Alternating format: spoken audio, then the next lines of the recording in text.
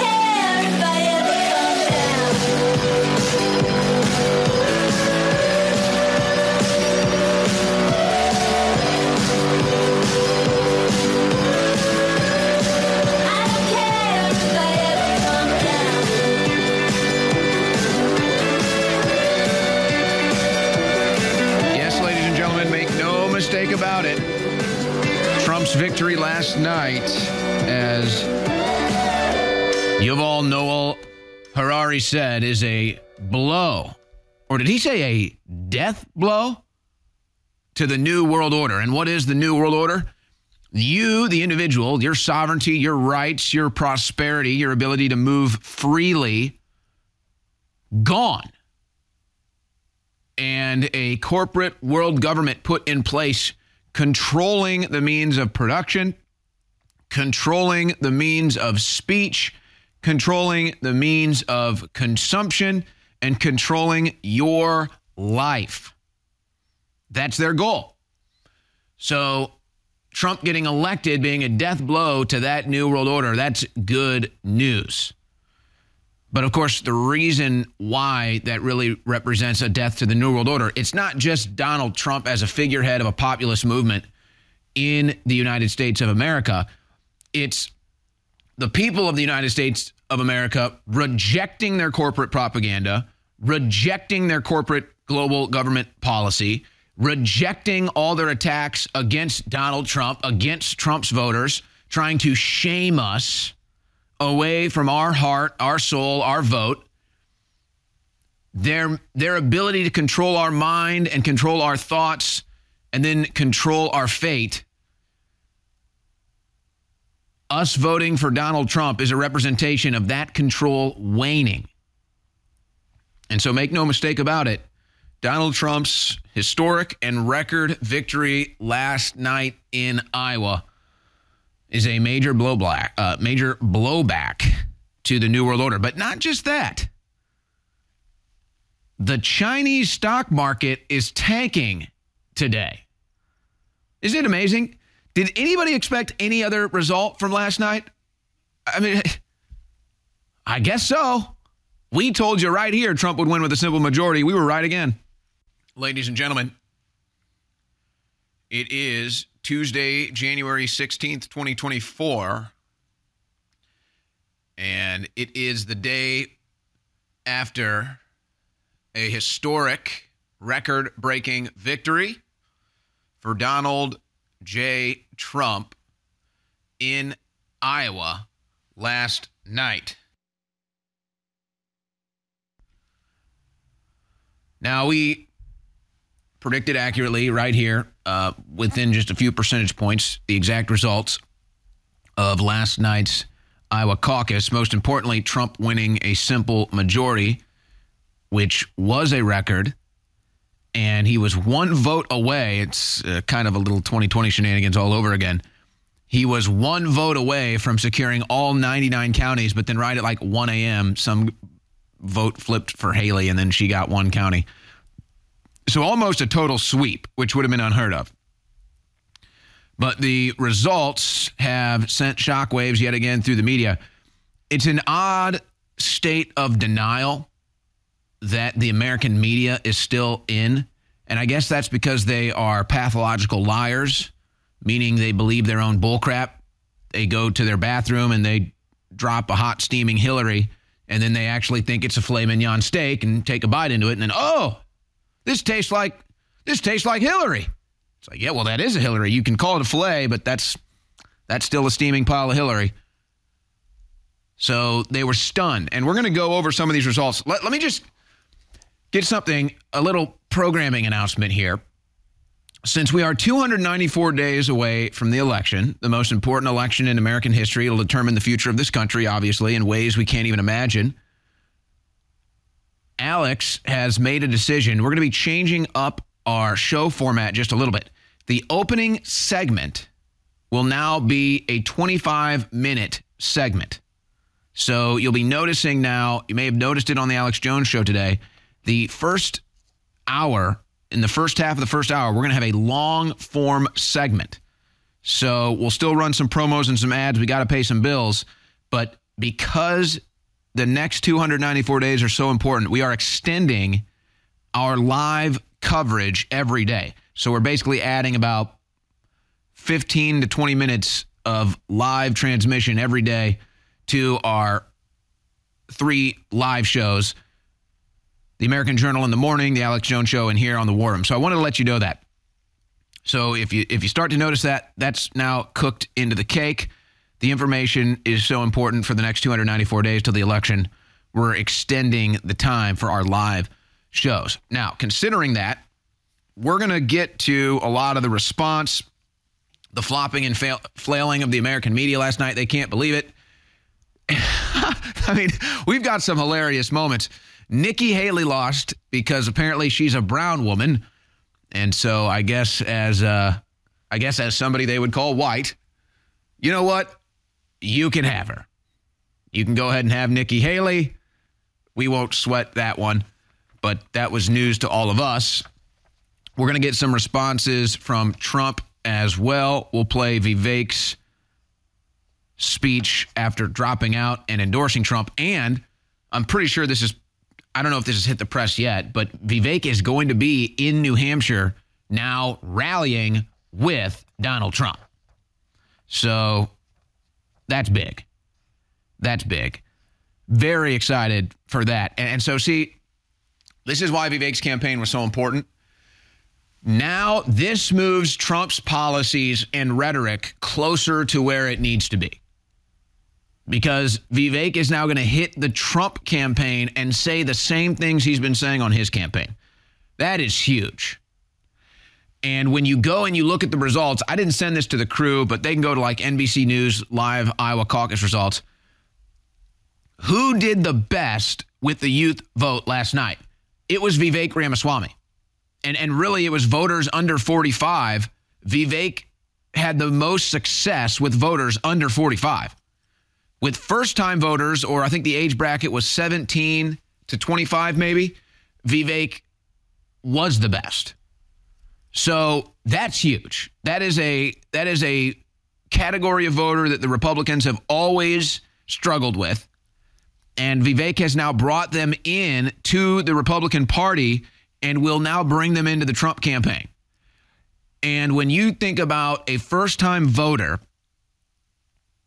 liking Vivek Ramaswamy and voting for Vivek Ramaswamy because he wants to abolish all of these federal bureaucracies, it gives you a little hope.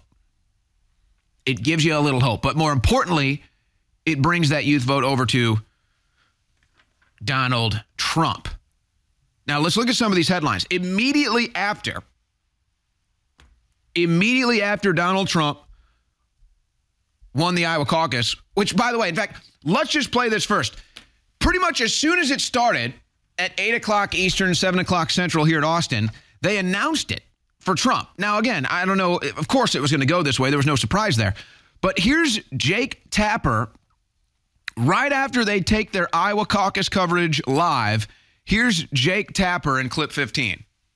CNN projects that Donald Trump will win the Iowa caucuses. CNN can make this projection based on his overwhelming lead in our entrance poll of Iowa caucus goers and some initial votes that are coming in. The former president pulling off a huge early victory in his bid to return to the White House. Trump easily defeating his top opponents, Ron DeSantis and Nikki Haley, who are now in a high-stakes fight for second place.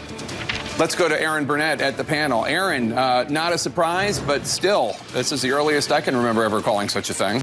Earliest they can ever remember calling such a thing, as if it was a mystery. Now, we'll talk about DeSantis and Haley's response here momentarily. The DeSantis campaign, this is really tragic. It really is. I like having a deep depth chart. I'd like us to have Governor DeSantis from 2020 and 2021, but it seems like that DeSantis is now a thing of the past. After all the media announced Trump's victory, DeSantis' campaign released this statement to the press. DeSantis' campaign statement on the media's election interference. The DeSantis campaign releases the following statement. It is absolutely outrageous that the media would participate in election interference by calling the race before tens of thousands of Iowans even had the chance to vote. The media is in the tank for Trump. And this is the most egregious example yet from Communications Director Andrew Romeo of the DeSantis campaign. Talk about a fall from grace. Now, if you want to say you got a problem with him calling it early, I suppose that's one thing, but it was over. It was over that early. It was over before it started. It was about as over as when the Harlem Globetrotters tip off against the Washington Metropolitans. Pretty safe to bet that the Globetrotters are going to win. So if I go, hey, the Globetrotters are going to win tonight, people aren't going to go to the game anymore. Well, we'll get more into the responses, but the earliest they've ever called it. So as soon as Trump wins, the Chinese stock market takes a hit. China's stock market is in free fall immediately after Trump's victory. Beijing tells some investors not to sell as Chinese stock rout resumes. So I guess they know that Trump's tough on China policy, trying to level the playing field with China. You see, because the Bidens are owned by China, Trump is not. So the investors in China know damn well what's going on there, and they are dumping stock. But speaking of money, speaking of stock, there's an untold story from last night. There's an untold loser from last night that isn't getting enough attention, and that is Ronna McDaniel. Ronna McDaniel is beyond an abysmal failure as the head of the RNC. She might even be outright corrupt or against Donald Trump. Now, why do I say this? We have the stories at Breitbart. We have the numbers spent in Iowa. DeSantis and Haley spent $72 million combined in Iowa to place second and third. So Haley, $37 million, DeSantis, $35 million. Now, Haley completely evaporated her chest. DeSantis still has a pretty large war chest.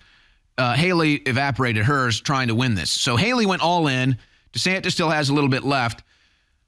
Haley is going to pick up a lot more funding heading into New Hampshire with Chris Christie's people, and then into South Carolina after that. We'll get more into that momentarily.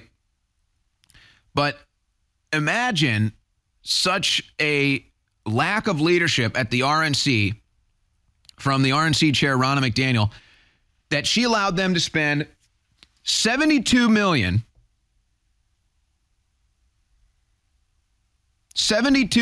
for a guaranteed loss. And it'll be hundreds of more millions in the upcoming days because DeSantis is not going to drop out, which, by the way, this is it for Ron DeSantis. He's done. It's a shame. I don't like seeing DeSantis fall from grace. I don't like seeing DeSantis end his own political career by taking bad advice and cozying up with the establishment political class. But that's what he's done now, and his career is shot. When DeSantis finished second last night, he had a chance to save his political career. He could have taken a second place finish and said, I gave it a shot. Trump stomped my ass, spent a lot of money. I'm done. But he didn't do it. He came out and he basically declared victory and said he's not dropping out. So if DeSantis would have dropped out last night and endorsed Donald Trump, he would have still had a political future. I'm not sure I see a political future for Ron DeSantis anymore. He should have just endorsed Trump, dropped out, gone back to being the governor of Florida. But instead, I think he's now put the dirt over his own casket by declaring victory last night and saying he's not going to drop out. So how long do you take this, Ron? How far are you going to take this? You're going to lose in New Hampshire. You're going to lose in South Carolina. And you're going to spend hundreds of millions of dollars doing it. And there's Ronna McDaniel. Ronna McDaniel should be telling, fine, you want to go to Iowa and see what happens, fine. Ronna McDaniel should be making a statement saying the Republican Party needs to get behind Donald Trump. The money that Haley and DeSantis have needs to go towards anti-Democrat ads, anti-Biden ads, so that we can defeat the Democrats in 2024 and maybe even take the House and the Senate. Wouldn't that be strategic? Wouldn't that be smart? But Ronna McDaniel, she ain't doing it. She has no vision. She has no leadership skills. She's completely incompetent, if not outright corrupted, when she is going to let them spend hundreds of millions of dollars for guaranteed losses. Now, Haley's going to stick around at least till South Carolina. That's the state where she's from. So she's not going anywhere after New Hampshire either. But if Haley doesn't drop out after losing to Trump in South Carolina, then that's just embarrassing. Now, I could see New Hampshire being closer than Iowa. South Carolina, I don't know. Trump may get a simple majority in South Carolina as well. New Hampshire might be closer, so they figure, well, let's see if we can increase our numbers in New Hampshire. Won't matter. If you can't see at this point that Trump is the nominee for the Republican Party, if you can't see at this point that Trump is the leader of this populist movement, if you can't see at this point that Trump has the voters, he hasn't lost them, the record votes he got in 2020, then you have no vision, you're in denial of reality, and you're about to let DeSantis and Haley, and a lot of this is super PAC money, a lot of this is big donor money, and you're about to let them spend hundreds of millions of dollars in a guaranteed loser. You are about to let your friend bet on the Washington Senators or the Washington Metropolitans against the Harlem Globetrotters. A guaranteed loss. A guaranteed loss, and Ronna McDaniel is going to let him do it. Instead of taking that money to run anti-Dem ads and try to get victories in 2024. So there's your untold loser, untold story of the night. Now, Trump went with absolute class, and he had this to say after his victory, talking about his opponents in clip 4. I want to thank you very much. I want to congratulate Ron and Nikki for having a good time together. We're all having a good time together. And I think they both actually did very well. I really do. I think they both did very well. We don't even know what the outcome of second place is. And I see Carrie Lake. Congratulations, Carrie. Very good. I spotted her, I have to announce, because she's terrific. She's going to be a senator, a great senator, I predict, right? You're going to be a great senator. And I also want to congratulate Vivek, because he did a hell of a job. He came from 0, and he's got a big percent, probably 8%, almost 8%, and that's an amazing job. They all did. They're all very smart people, very capable people.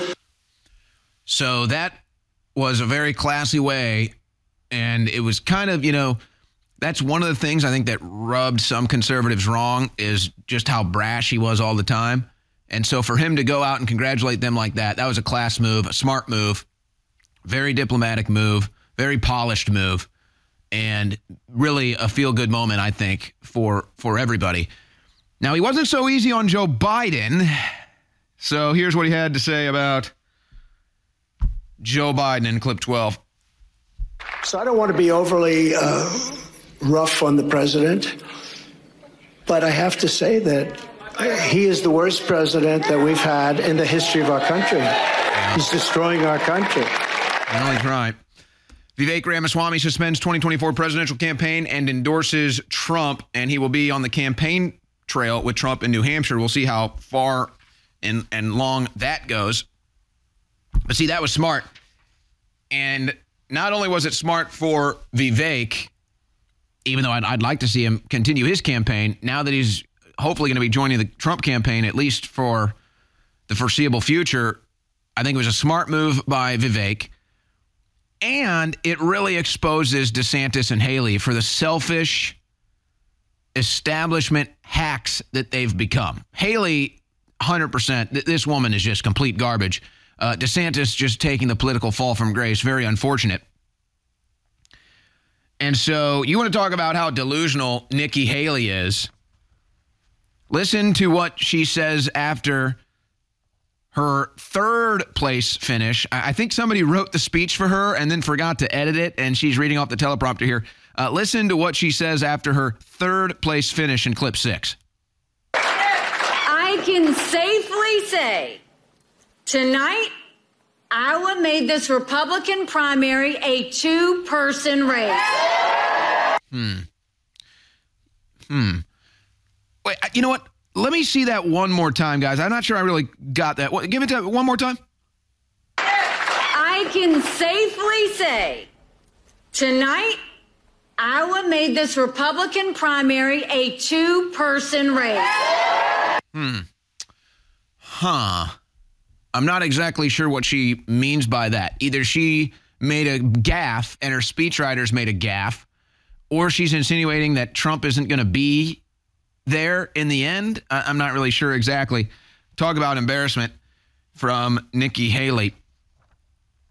But what do you expect from the establishment hack?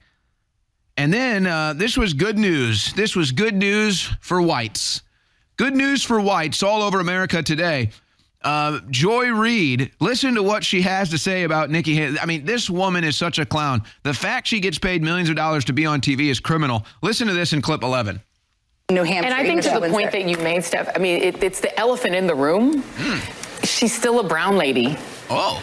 that's got to try to win in a party that is deeply anti-immigrant and which accepts the notion that you can say immigrants are poisoning the blood of our country. She's getting, birthered by Donald Trump. Somebody needs to fix her. And I don't care how much the donor class likes her, which will ramp up a lot the better she does in New Hampshire. So it's still a challenge. I don't see how she becomes the nominee of that party with Donald Trump still around. I can't picture it happening. Maybe it could happen. Well, you're right about that. She has no chance with Trump around. He's the white guy that he can still make the appeal to white people. To the whites out there, Haley's not one of us, says Joy Reid. She broke that news. Okay, but in a more serious moment, here's Tucker Carlson exposing Nikki Haley in clip 13. Republicans or conservatives, but from committed Democratic partisans. Anti-civilization activist Reid Hoffman, for example, is a major Haley supporter. Reid Hoffman is the founder of LinkedIn. He's a friend of Jeffrey Epstein's. He was a visitor to Pedo Island, in fact. He's also the guy who funded E. Jean Carroll's sexual assault case against Donald Trump. Reid Hoffman is a Democratic mega donor. In 2020, he gave $1 million to David Brock's American Bridge PAC. That's a group designed to physically harass Republican candidates. Hoffman's money has also helped to prop up the authoritarian governor of California, Gavin Newsom, as well as many others on approximately the same team. So you know exactly who he is. What's interesting is this cycle, Reid Hoffman is all in on Nikki Haley.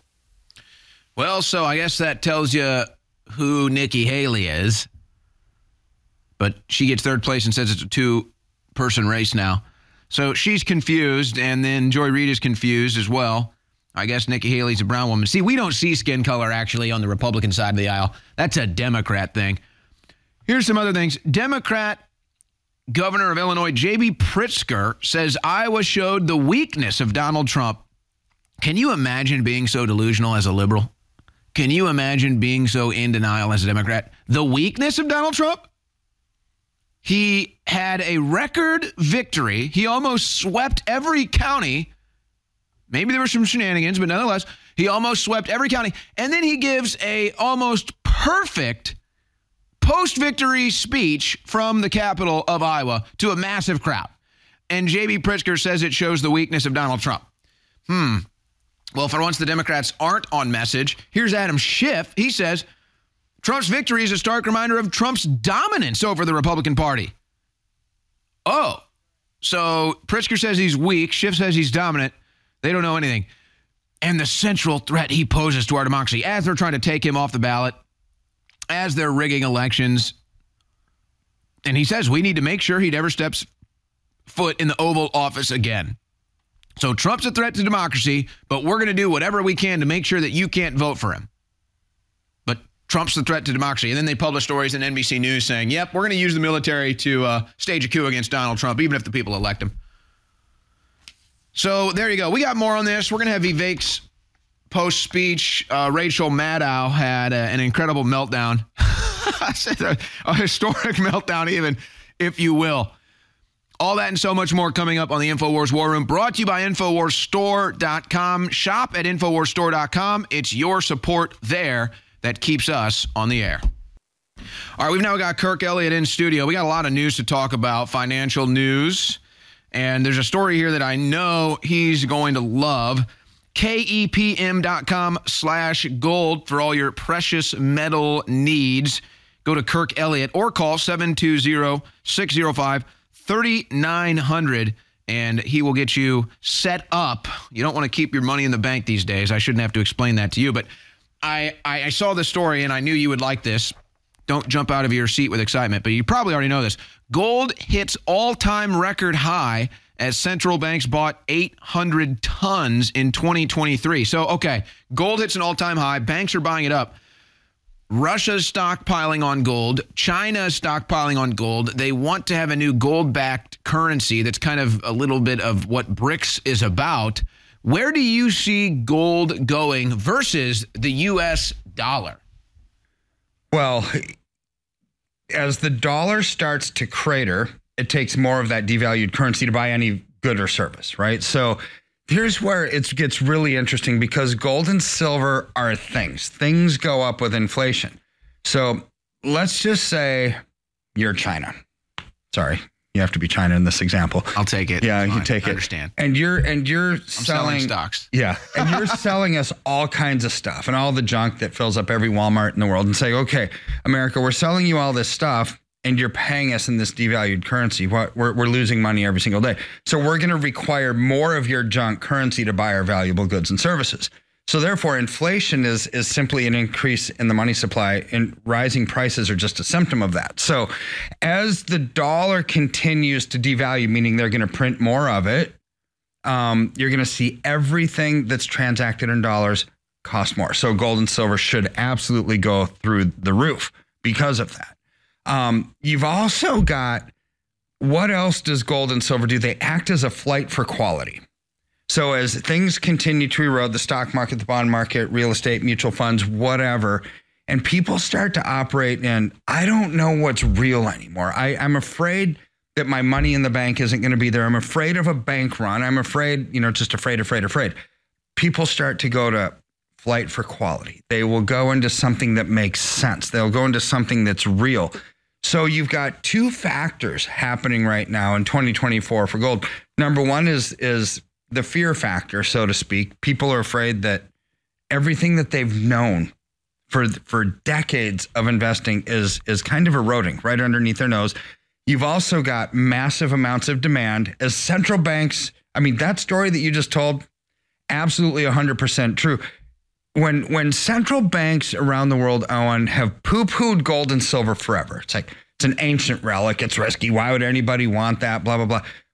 But yet, on the other hand, they are buying it not by the ounce or by the pound. Well, it seems like deception, right? Yeah. It's like they know that they're lying to you.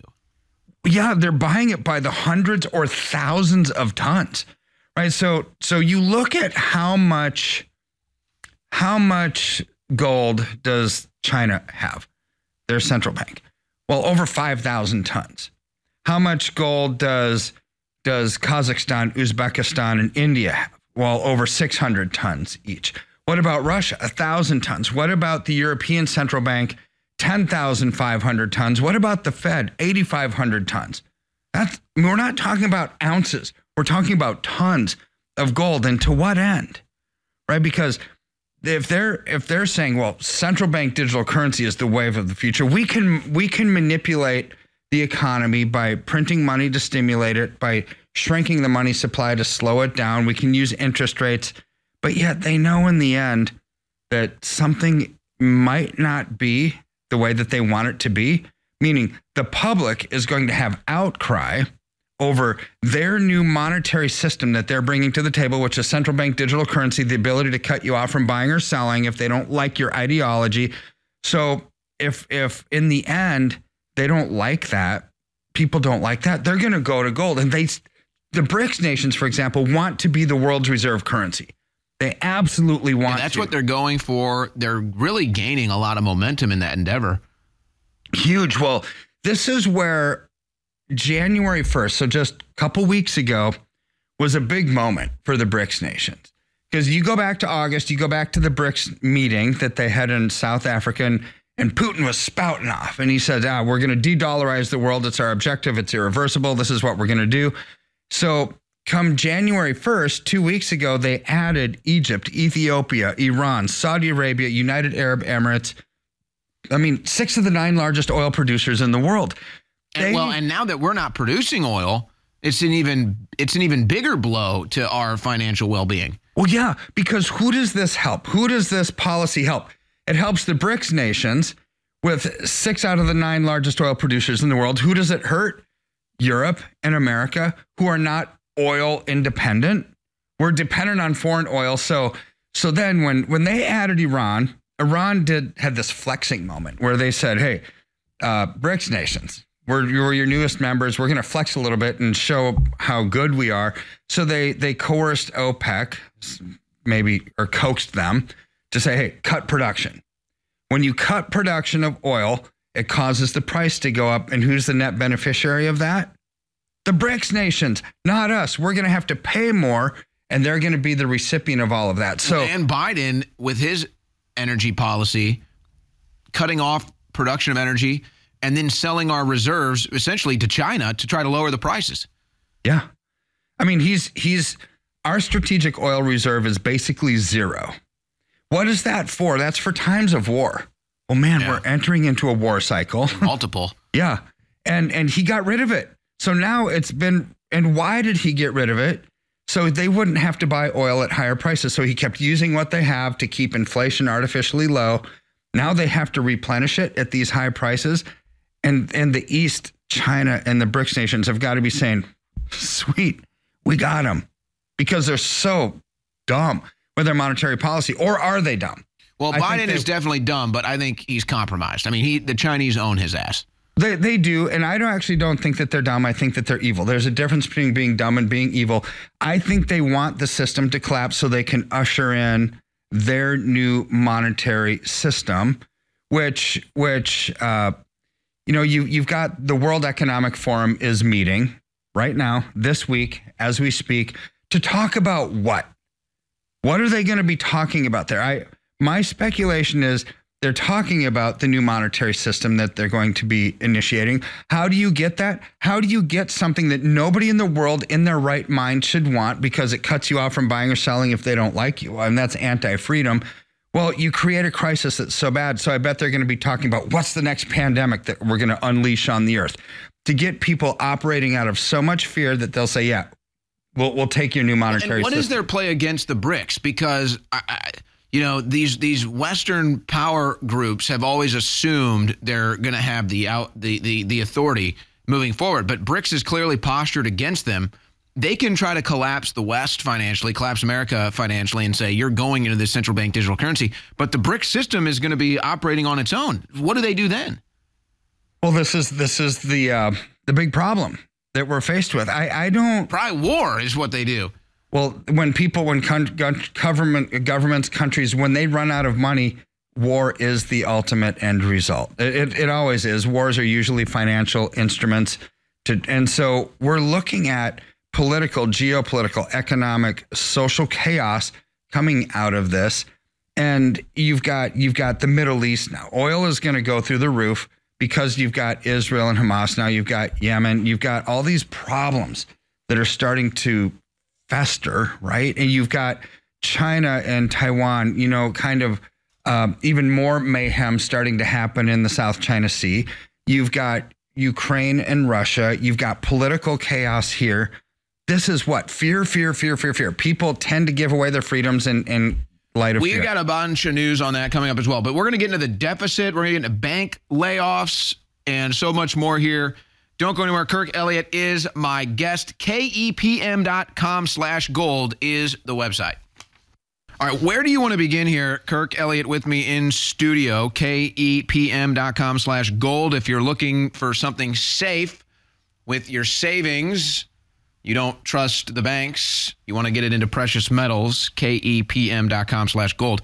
The deficit, the bank layoffs, the interest rates, which I think you called that the last time you were in here with me. You said, no, they probably won't cut them. And they basically just came out and said, no, we're not going to cut them. So bad news for Americans. Where do you want to begin here? Let's talk about the debt. I mean, I think that's the Achilles heel of our economy. Well, Biden said he lowered the debt, even though everybody knows he didn't. I don't even understand how he could say such a thing. I'm bald, and you've got long flowing hair on your head. I mean, that's how bad that lie is. I used to have long flowing hair on my head, but that was 30 years ago. So if you look at the debt, $34 trillion, right? So, now the budget is getting even squirrelier. So if you go to whitehouse.gov, all right, go to table S3 in the budget for 2024, and it gives you the line items of it. So here's a summary table.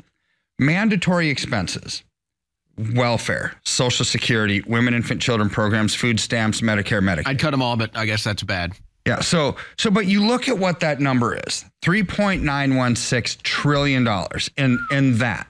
Now, how much money do we... It's basically just socialism right there. Yeah. It's basically mandatory payments. So people flip out whenever I say that Social Security is an entitlement. It's not. You pay into it your whole life. So therefore, you should expect to get something out of it.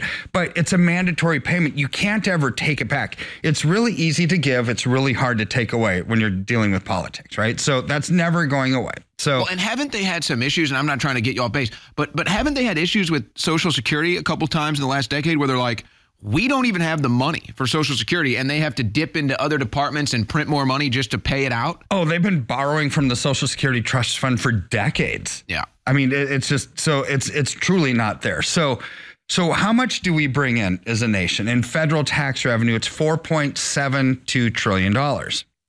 So we're spending 3.9 on handouts, entitlements, mandatory payments. We bring in 4.7. That's 83% of everything that we bring in goes out to just those things. Now, if you add the interest on our 34 trillion, the interest is 796 billion. That's on their estimates for 2024. It's actually pushing $1 trillion right now. So you add that up, if you just use their lower numbers, 796 plus 3.9, we're looking at 4.716 in expenses, 4.721 in income. That's 99.8% of all the money we bring in as a nation goes out towards entitlements and interest on our debt. It's mathematically impossible for the country to survive. What about the Department of Defense? What about infrastructure? What about running the country? What about everything else? It's not there. So you start to put the political, economic, social ramifications behind this. And I was talking to Alex about this earlier. Rome fell as a republic when 1/3 of the population of Rome was getting entitlements. We are at 83%. We are buried by the weight of our entitlements. And so it's impossible to ever balance the budget unless they start cutting all of those handouts. Well, politicians are never going to cut that. That's how they get their votes, right? So well, and I'm just to be clear here, this doesn't even cover the expenses that the illegal immigrant invasion is costing us. No, I was talking to a policymaker in Denver where I live. Now, the illegals being shipped in on train, bus, whatever, is now 10 to 15% of Denver's entire budget. 10 to 15% to actually cover the services needed to bring all these people in. It's like, cities, they're not going to know what to do. Well, and think about that in comparison. It's not like 10 to 15% of Denver's population is illegal immigrants. No. So per capita, they're a high priority. These numbers are just mathematically impossible to sustain, right? So you look at then, well, what is the deficit? Under Biden's plan, the deficit is $1.9 trillion for 2024, meaning we have $1.9 trillion more in expenses than we have income. So, by the way, any other individual or business tried to operate this way, they'd be shut down immediately. The banks would be calling for all their assets and everything. But somehow the U.S. government and the Treasury they just do it all the time. They just do it all the time. I mean, if you had year after year after year after year as a family, and you're looking at your spouse and saying, I'm terrible at managing money, and we keep spending, all this money more than what we bring in, we're going to have to file for bankruptcy. That's the normal thing that a family would do. That's also true for a country. So what's true for an individual is true for a country. A country does that year after year after year after year when they don't have the reserve currency status, which we have had since 1944 with Bretton Woods. We no longer have that, which means if you don't have built-in demand for your currency, we're like every other country in the world, Venezuela, Argentina, Cyprus, Greece, Zimbabwe, you name it, where you print more and you spend more than what you make, ultimately your currency collapses. What's true for countries is true for the world. Now, for decades, I've been following debt to GDP ratios. How much debt does a country have and what's their gross domestic product?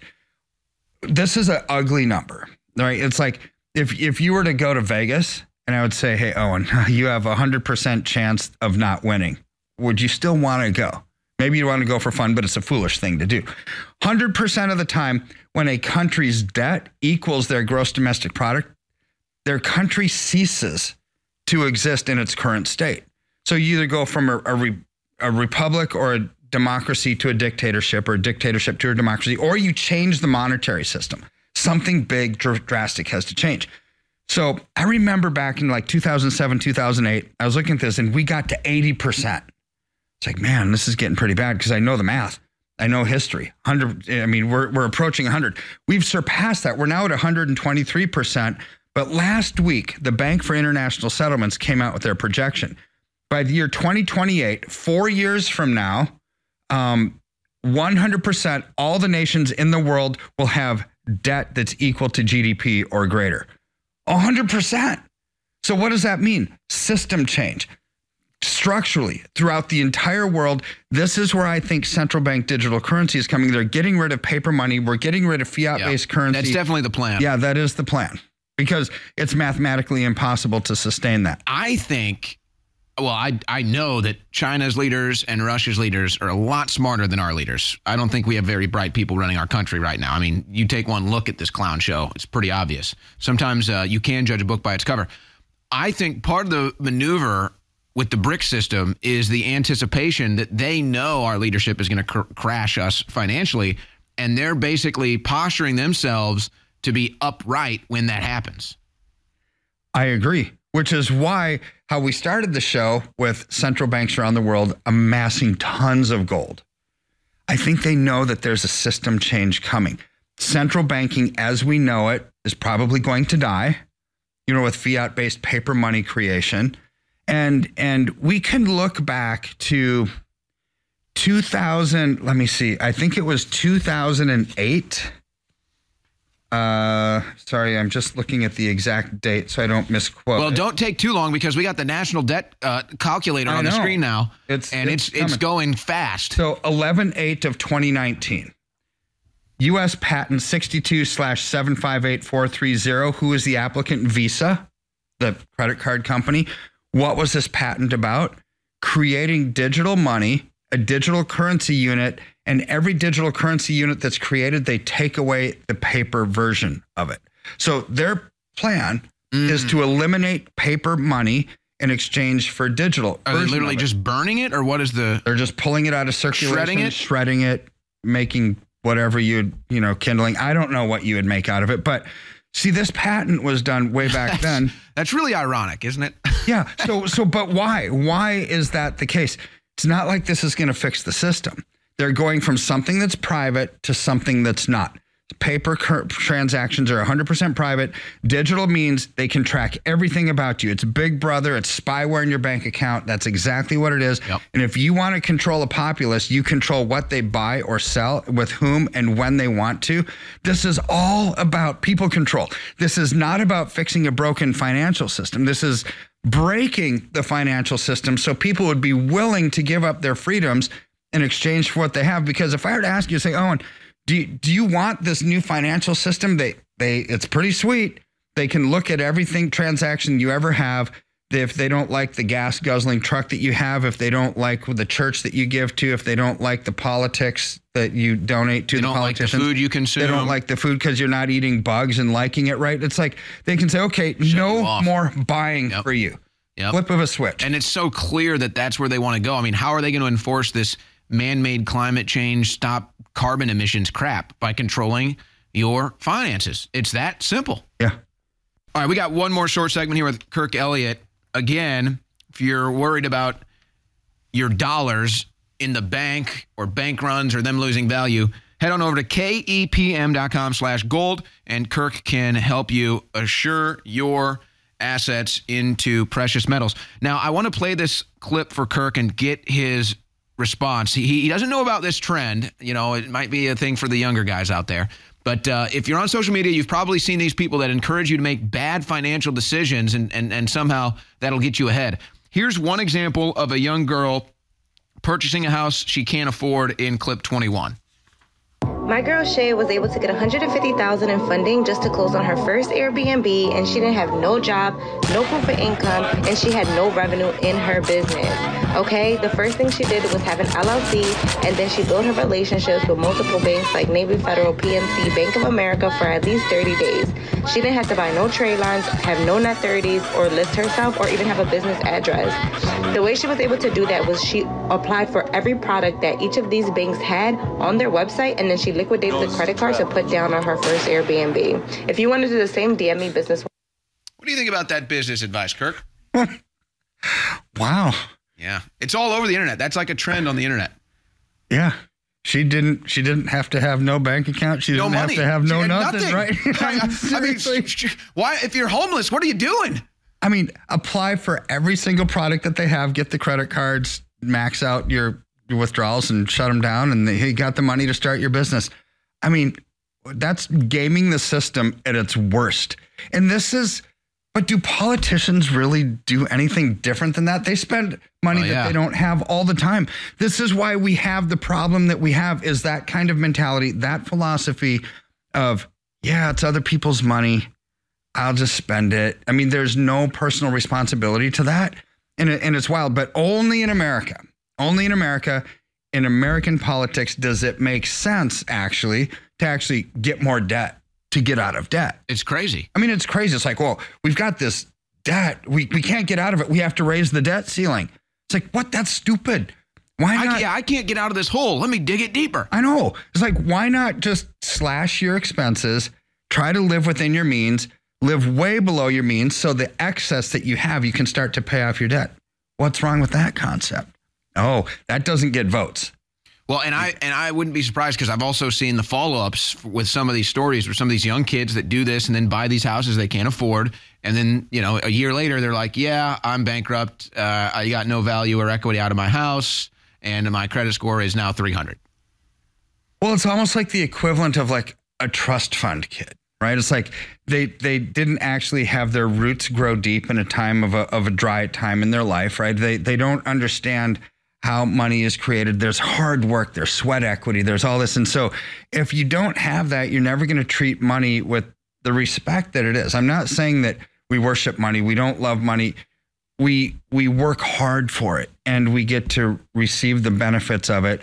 And we are blessed so we can give, right? I mean, that's how I believe that when we have money, when we work really hard, there's a lot of people that have needs. There's a lot of investment that you can do to create jobs, to create ideas and have businesses. I mean, this is how the world should operate, not by using other people's money that's free, that there's no sweat equity, and they don't know how to manage it wisely, and it will fail. Every single time it will fail. Yeah, and what happens when that Airbnb you just bought doesn't have anybody staying in it? That might be a problem maybe they didn't foresee. All right, Kirk Elliott, great stuff as always. He's going to head back to Colorado, where it might be a little colder than Austin. I don't know, maybe. KEPM.com/gold or call 720-605-3900. And I just think it's good advice. You don't want to keep all your money in a bank, folks. You want to at least hedge your assets. You want to at least have multiple ways to protect your assets. Bank runs, collapse of the dollar. Who knows what could go wrong? You want precious metals as one way to protect your assets. And Kirk Elliott is one of the places to go that we trust. All right, Kirk. So you're heading back to the Colorado mountains then? Yep, it is a little bit colder than it is here. And this is not warm. I'm telling you what. It's chilly here in Texas. Yeah. It's the global warming, though, don't you know? Oh, thank God for global warming, or else it'd be really cold. On March 6th, 2001, Alex Jones first predicted the September 11th attack on the World Trade Center. You've got an element of the FBI and these war game scenarios where they can remote control a 747 and they're going to crash it into the World Trade Center. While other networks lie to you about what's happening now, InfoWars tells you the truth about what's happening next. Visit Infowars.com/show and share the link today. The second American Revolution is happening now right in front of you. And you're tuned in to InfoWars because you're either looking for the truth or you're already a patriot. I'm asking you now to realize we are at the fulcrum, the crossroads in the fight for human destiny and human future. Please spread the word about the broadcast. Please buy great products at InfoWarsStore.com. And please pray for the transmission. Without you, we're going to fail. But if you simply take action and spread the word and pray for the broadcast and buy the products, you will continue to aid us together in our victory against these tyrants. But now is the time to make the decision. I know there's millions of forms of media out there and all this BS, and the globalists hope you get lost in all of it. But notice the globalists, the New World Order, are coming after us because they realize we've got their number. Think about it. InfoWars is the tip of the spear. If you want to support the tip of the spear, that decision is up to you. Please support us now at InfoWars Store. We are getting crushed in the housing market. We are getting crushed in the automobile market. We are getting crushed in our grocery bills. They're sitting here attacking you, attacking your economy, attacking your culture, attacking your borders. And then they say you're inhumane. War.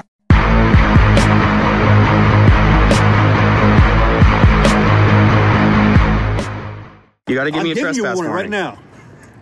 That's your warning. So guys, I am currently at the Migrant Center in San Antonio, Texas, where NGOs are facilitating human smuggling of migrants into America. If you look right here, you actually have a San Antonio Police Department car watching as a lookout, basically guarding this area. They're taking side contracts in relations to these NGOs actually being paid a significant amount to guard this area. And I'll walk down here just to show you this even more. They're in their official San Antonio PD uniforms to top it off, with their San Antonio PD cars as well. Just to give you a little background real quick. Are you guys on duty right now? This is an extra job for us. So are you being contracted by the NGOs then? Why did you tell them just to say no? So you guys are being contracted by the NGOs? None of your business. No comment. It's none of my business. You're San Antonio police, but you're being contracted and paid by NGOs. You're being paid time and a half? No comment. No comment? But you did confirm you're not on duty. This is a side job for you. So you are being paid by the NGOs. Do you think that's a conflict of interest at all? Back up. What I tell you? Back up. So you got San Antonio PD here being paid by the NGOs Back up. to essentially facilitate the human trafficking of illegal migrants into the country. Outside the gate. Can I ask you guys a question? These NGOs claim they're not paying for migrants' flights, but the migrants are saying the exact opposite. This is incredible footage from Taylor Hansen. You can find it on his Twitter account at TaylorUSA. Doing work now for Tenet Media, tenetmedia.com as well. And the exchange there gets a little more heated, as you saw at the beginning of the clip, where they basically come after him and threaten him. What happened to his First Amendment rights? So, Taylor, what is your conclusion from this? I mean, we just heard from you covering it live there on the scene, what's going on there. But why did they get so defensive? Why did that individual essentially verbally confront and attack you for simply asking questions and being observational as to the situation you encountered? Well, the easiest way to put it is it's a massive money laundering scheme. A lot of how it works is the state actually will accept contracts on behalf of the police department. So there's an approved list of contracts that they are allowed to take that the chief approves. And this just so happens to be one of them. And then they facilitate that money through the city into the NGOs, back into the police force's pockets, essentially, which if you know anything about San Antonio PD, they're actually one of the highest paid police forces in the country. So it's not like these men need this money right now, but they're intentionally accepting these contracts. And you see the standoffness. They didn't really expect anybody to confront them on this. I think they're just used to being allowed to be corrupt. And sadly, Texas does have a really bad problem with, they're essentially taking cartel money. That's what this comes down to. So these cops know where this money comes from. They know it's dirty money that's being washed and then put into their pockets. So it's just corruption at its finest right here. Well, I wasn't aware that San Antonio police are paid that well.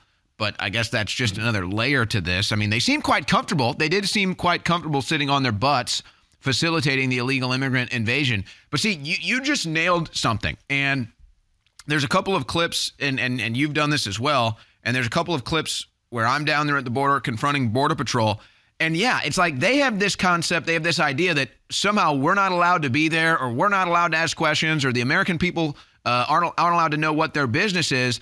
And it's really quite the contrary. We need people down there doing that. They need to be confronted. They need to be asked questions peacefully, legally, lawfully. That's our First Amendment right. But because that doesn't go on, and for the most part, the American media is complicit with this, or they'll sit off on the sides, 100 yards away and shoot their little standing report. It just continues to go on, and they feel no pressure. But then when somebody like you does apply the pressure, you see how defensive they get. or they completely crack down. They don't really expect anybody, especially members of the media, to go up to them and actually ask real questions, because that's how bad our media has actually gotten. And I'm glad you referenced, the live shots, the new trend that we see along the border. Whenever I go to the border, I'm in Mexico, I'm crossing the river with these migrants. I'm asking them where they're from, what they're doing here. That's real journalism.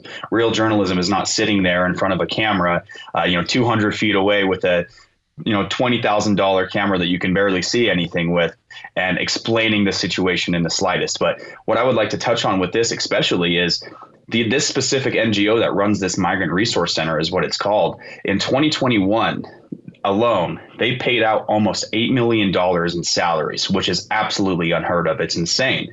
And then from the fiscal year 2021 to 2022, they went from $8 million in federal funding to nearly $18 million in federal funding. And then on top of that, if you look through their contracts on their 990s, it actually goes, they have a portion where it says specific assistance, which that's broad enough term to literally classify any fund under. And this is where the trafficking really takes place, in the blatant money laundering. Last year, they had $3 million in specific assistance, and it upped all the way to $11 million. So it is such a lucrative business. And it's not just this one NGO. This is happening in every state, in pretty much every city. I mean, even on my way back from this trip, going into Salt Lake City, Utah, out of all places, I had 5 illegal immigrants on my plane with me. So this is widespread corruption. I've never seen anything like this before. And I was just thankful that, this was a kind of an impromptu report. I landed in San Antonio. I was supposed to go to Eagle Pass to document the federal versus the state issue going on with National Guard. And I got this tip saying, hey, go check out this Migrant Resource Center. And the first thing I saw was SAPD out there. And that it sparked something in me, because I was like, this, my family's law enforcement. I have a very extensive background and good knowledge on what law enforcement is allowed to do. And the fact that they're doing this in an unofficial capacity, but while in their uniforms, it screams corruption. Well, and did you see the video where a gentleman, we interviewed him last week, we played the video again yesterday, he goes into one of the migrant tents that they have set up. It's supposed to be a non-permanent infrastructure. It always ends up becoming permanent. It houses, when it's all said and done, probably hundreds of thousands going in and out of there. And he jumps the fence. He jumps the wall. Oh, what do you figure? So they get a nice wall, they get a nice border, they get a nice security for their illegal immigrant center. And then the law enforcement there harasses him and chases him down and says, you can't be in here. I mean, the irony in that one video alone tells the story. The illegal immigrants have more protection, more security, more sovereignty, more rights than we do as Americans. And the law enforcement sits there and takes part in it. Oh, absolutely. I mean, the corruption is through and through right now. Actually, off video, I had my cameraman, who was Mexican. We tried to sneak him into the center before I actually confronted these police officers.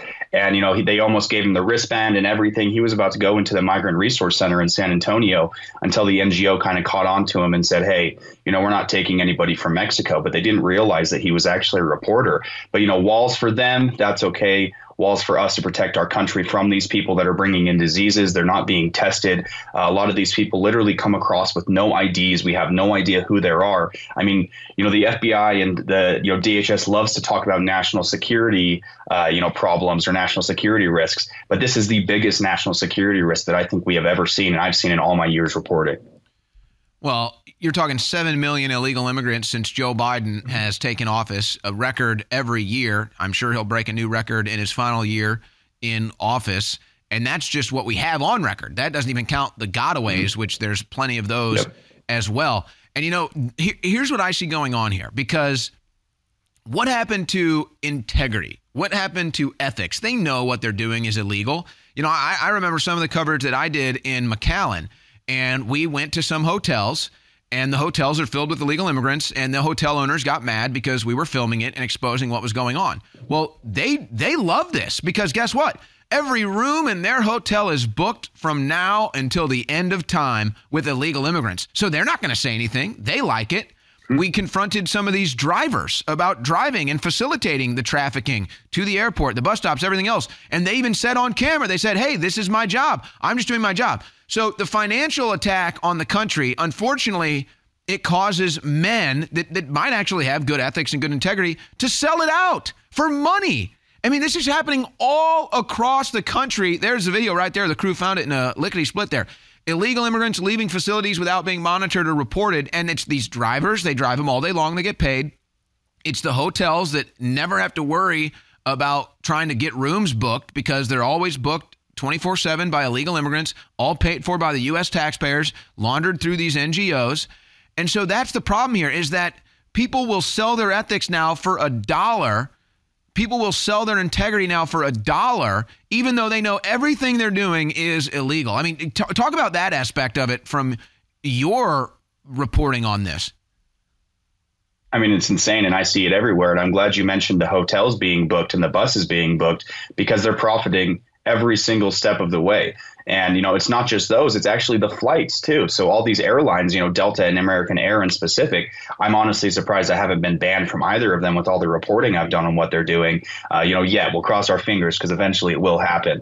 But it's the same way with the airlines. You know, they've been flying illegals for 3 to 4 years already, and they always have booked flights every single time, and they're being compensated for it. So they're not going to complain. No one else in the industry is going to complain because it's money in their pockets. And it says a lot to a person's character, especially police officers, these people that are supposed to be enforcing the law, when a little bit of money, when they're already making good money, more money than the average American, these San Antonio PD make, and they're still willing to sell their ethics and their morals out just for a little more cash. It's insane. You know, I'm glad that's why I have been independent in media for so long, and I was able to sign with Tenet, because I've never been willing to sell out for money, especially in the media industry. You out of all the people know this. You know, we could pretty much flip on a dime anytime we wanted for a little bit more money. They love people that say, oh, I'm no longer on the right. I no longer actually want to tell the truth. I'm just going to spill this propaganda to you and get paid millions of dollars. But that's the exact same problem we're seeing countrywide right now, is people, and I think this is a problem that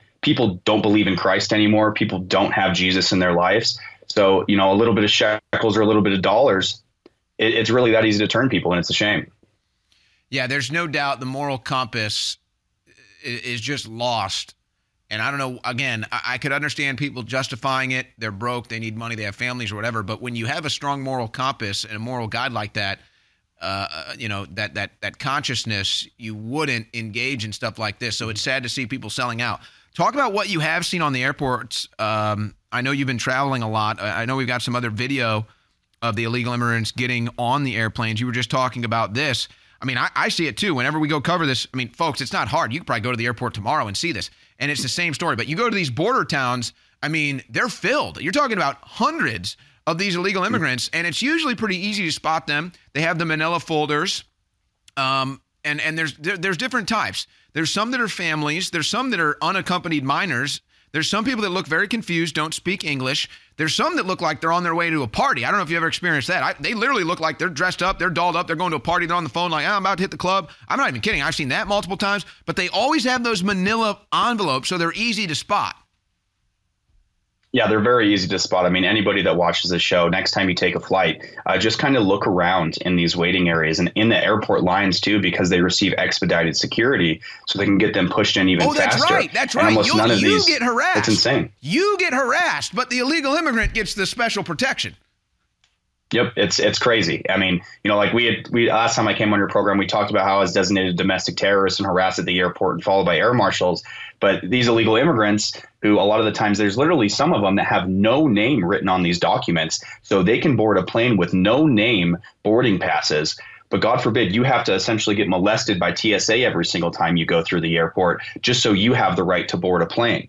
So it's insane. But next time you're in the airport, just take a walk around. And, you know, I'm glad you touched on these people, you know, sometimes they're dressed up ready to go to the club, and there's, you know, a little bit of everything. Most of what I see is, you know, unaccompanied minors. A lot of the times I do see a little bit of family units depending on where I'm flying out of. But the biggest thing I'm seeing is single age fighting men. And that's alarming to me. And none of these people speak English. The only migrant that I've ever ran into that spoke English was yesterday at, Phoenix Sky Harbor. And those are the Mexican migrants that were coming in. So that was new to me, actually. But a lot of the times these people will be wearing Prada stuff, Gucci stuff. It's not like they're you know, suffering on money. I mean, that's the biggest lie that we've ever been told. Yeah, brand new iPhone, you know, they have everything that they ever need, and then they're going to be flown across the country.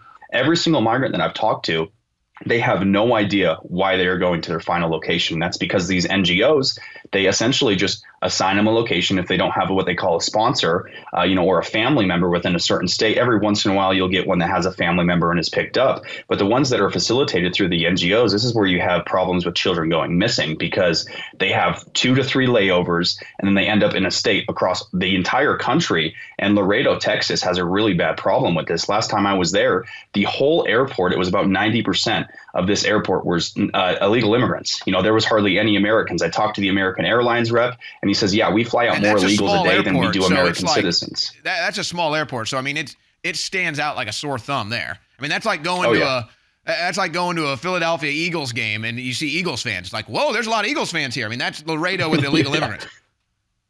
Yeah, absolutely. I mean, this whole situation has just gone completely out of control.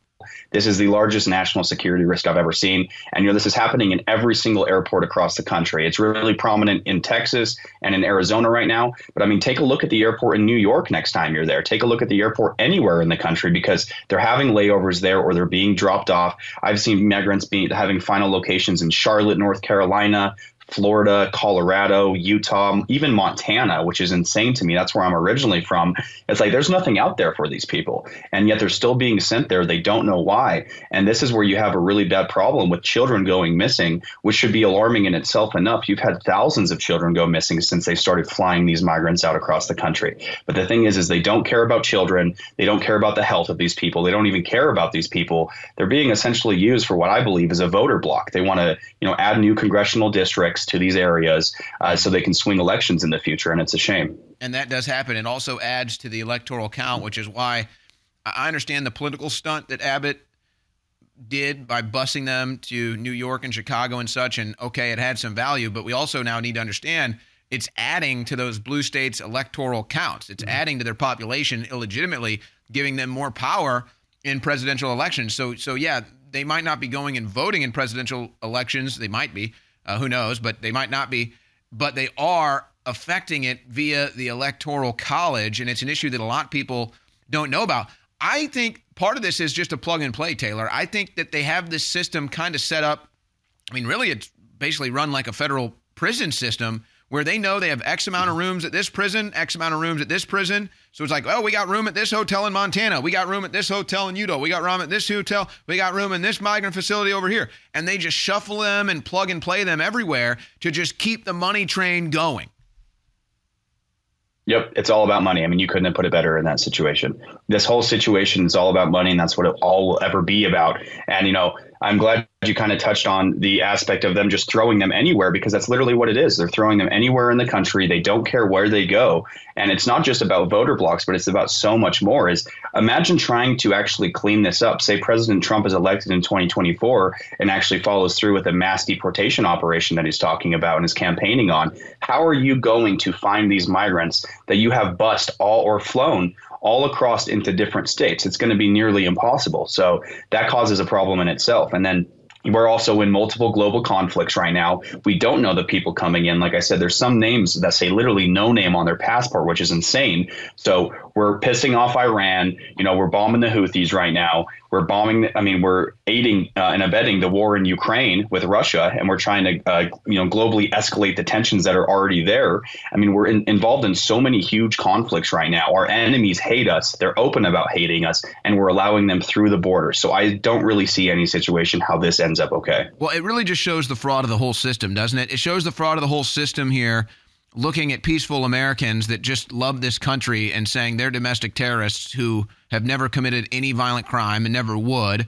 Grandmas that wave the American flag in the Capitol get, raided by the FBI. You get felt up and groped and penetrated by TSA at the airport, but then the border is just sitting there wide open. So the last thing I want to cover with you here, and I'm sure you saw this, where does this all end up? Folks, you need to understand, eventually they're going to run out of hotels.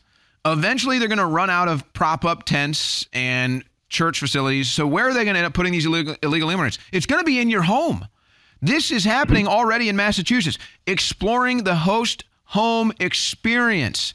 And they put out these flyers. It's an organization called the Immigrant Support Alliance. And they put out these flyers. They have these websites.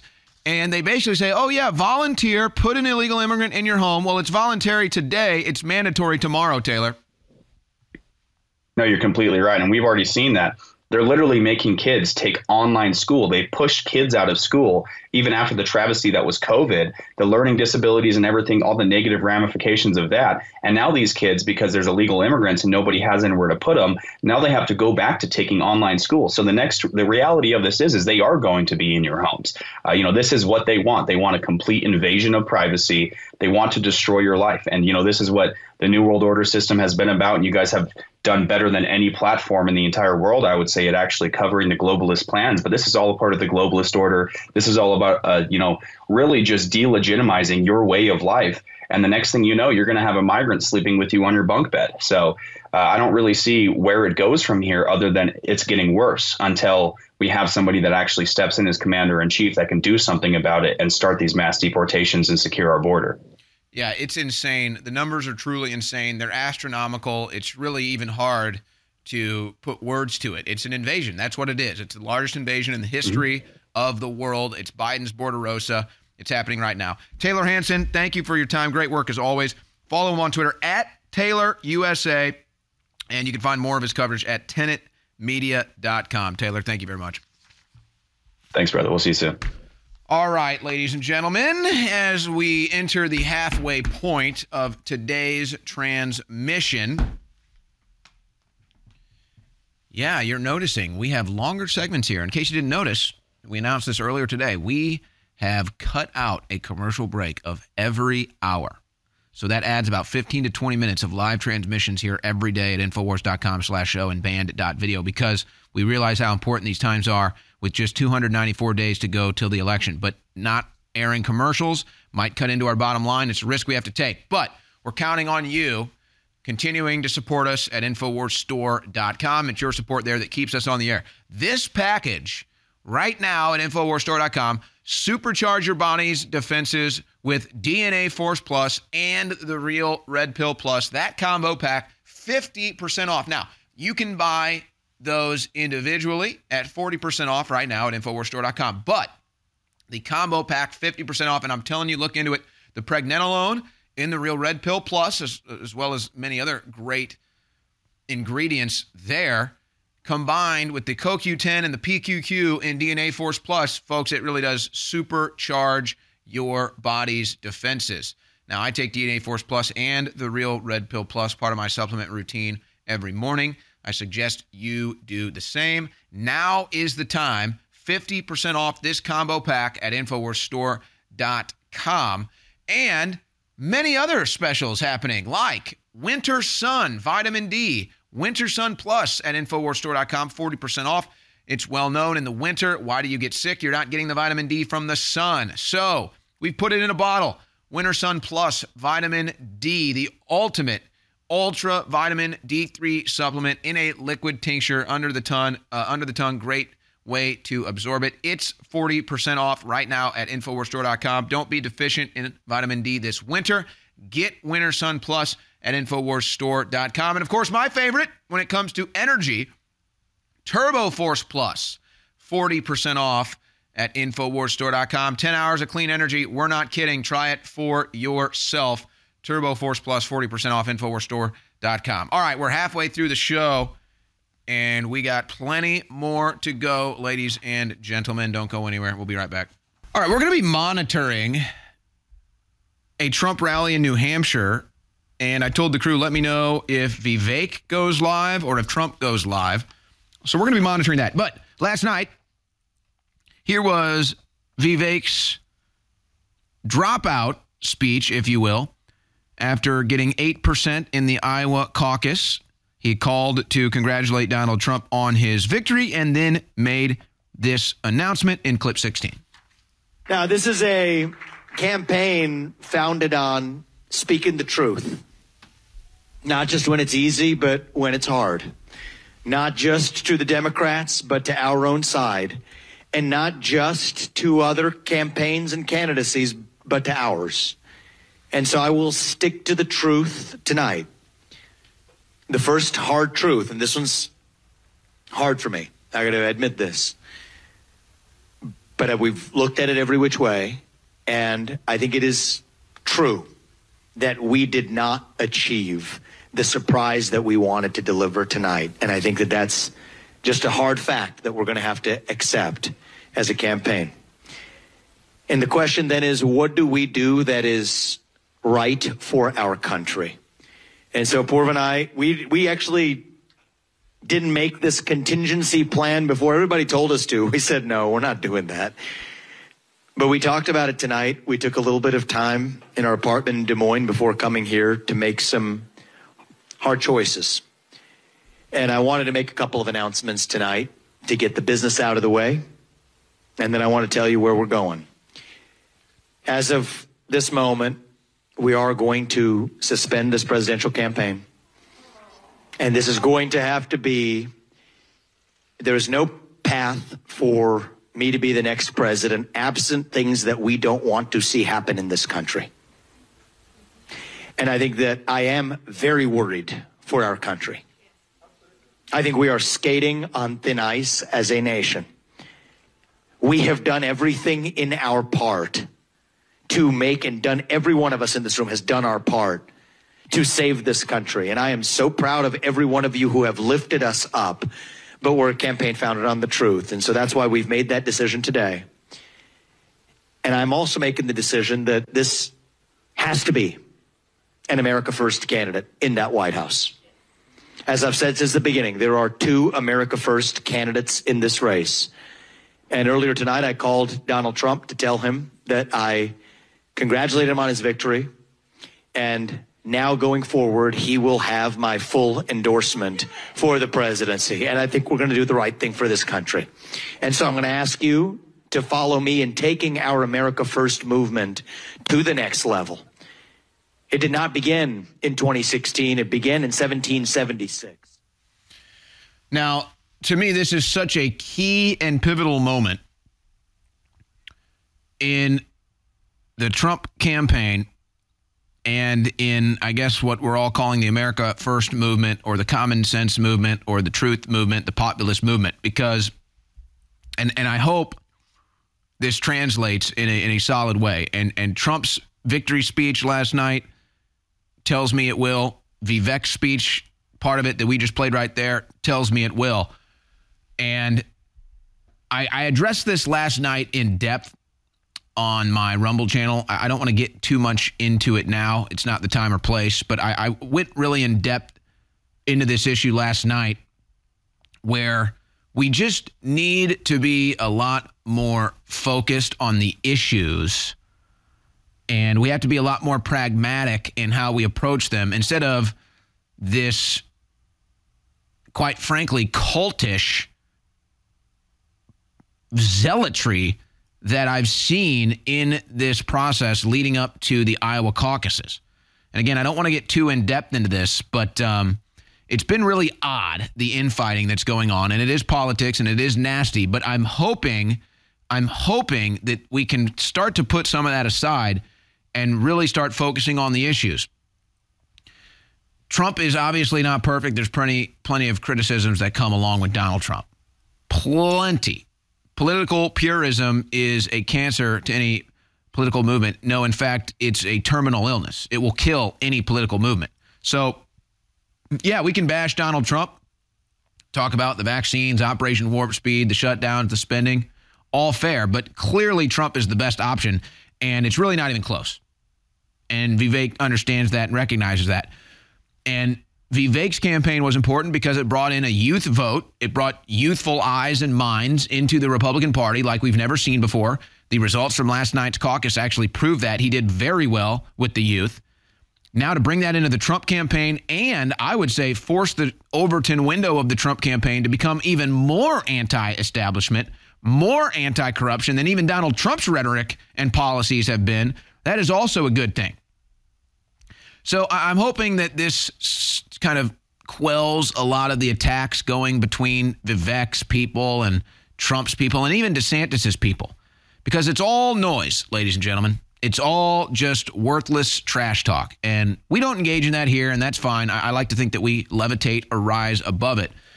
But stopping there from this analysis, to me, this is a very, very pivotal movement in the Trump campaign, and I hope Vivek does campaign with Donald Trump and I hope that we'll see. I mean, who knows how long DeSantis wants to carry this out. I think Haley's probably going to go till at least South Carolina.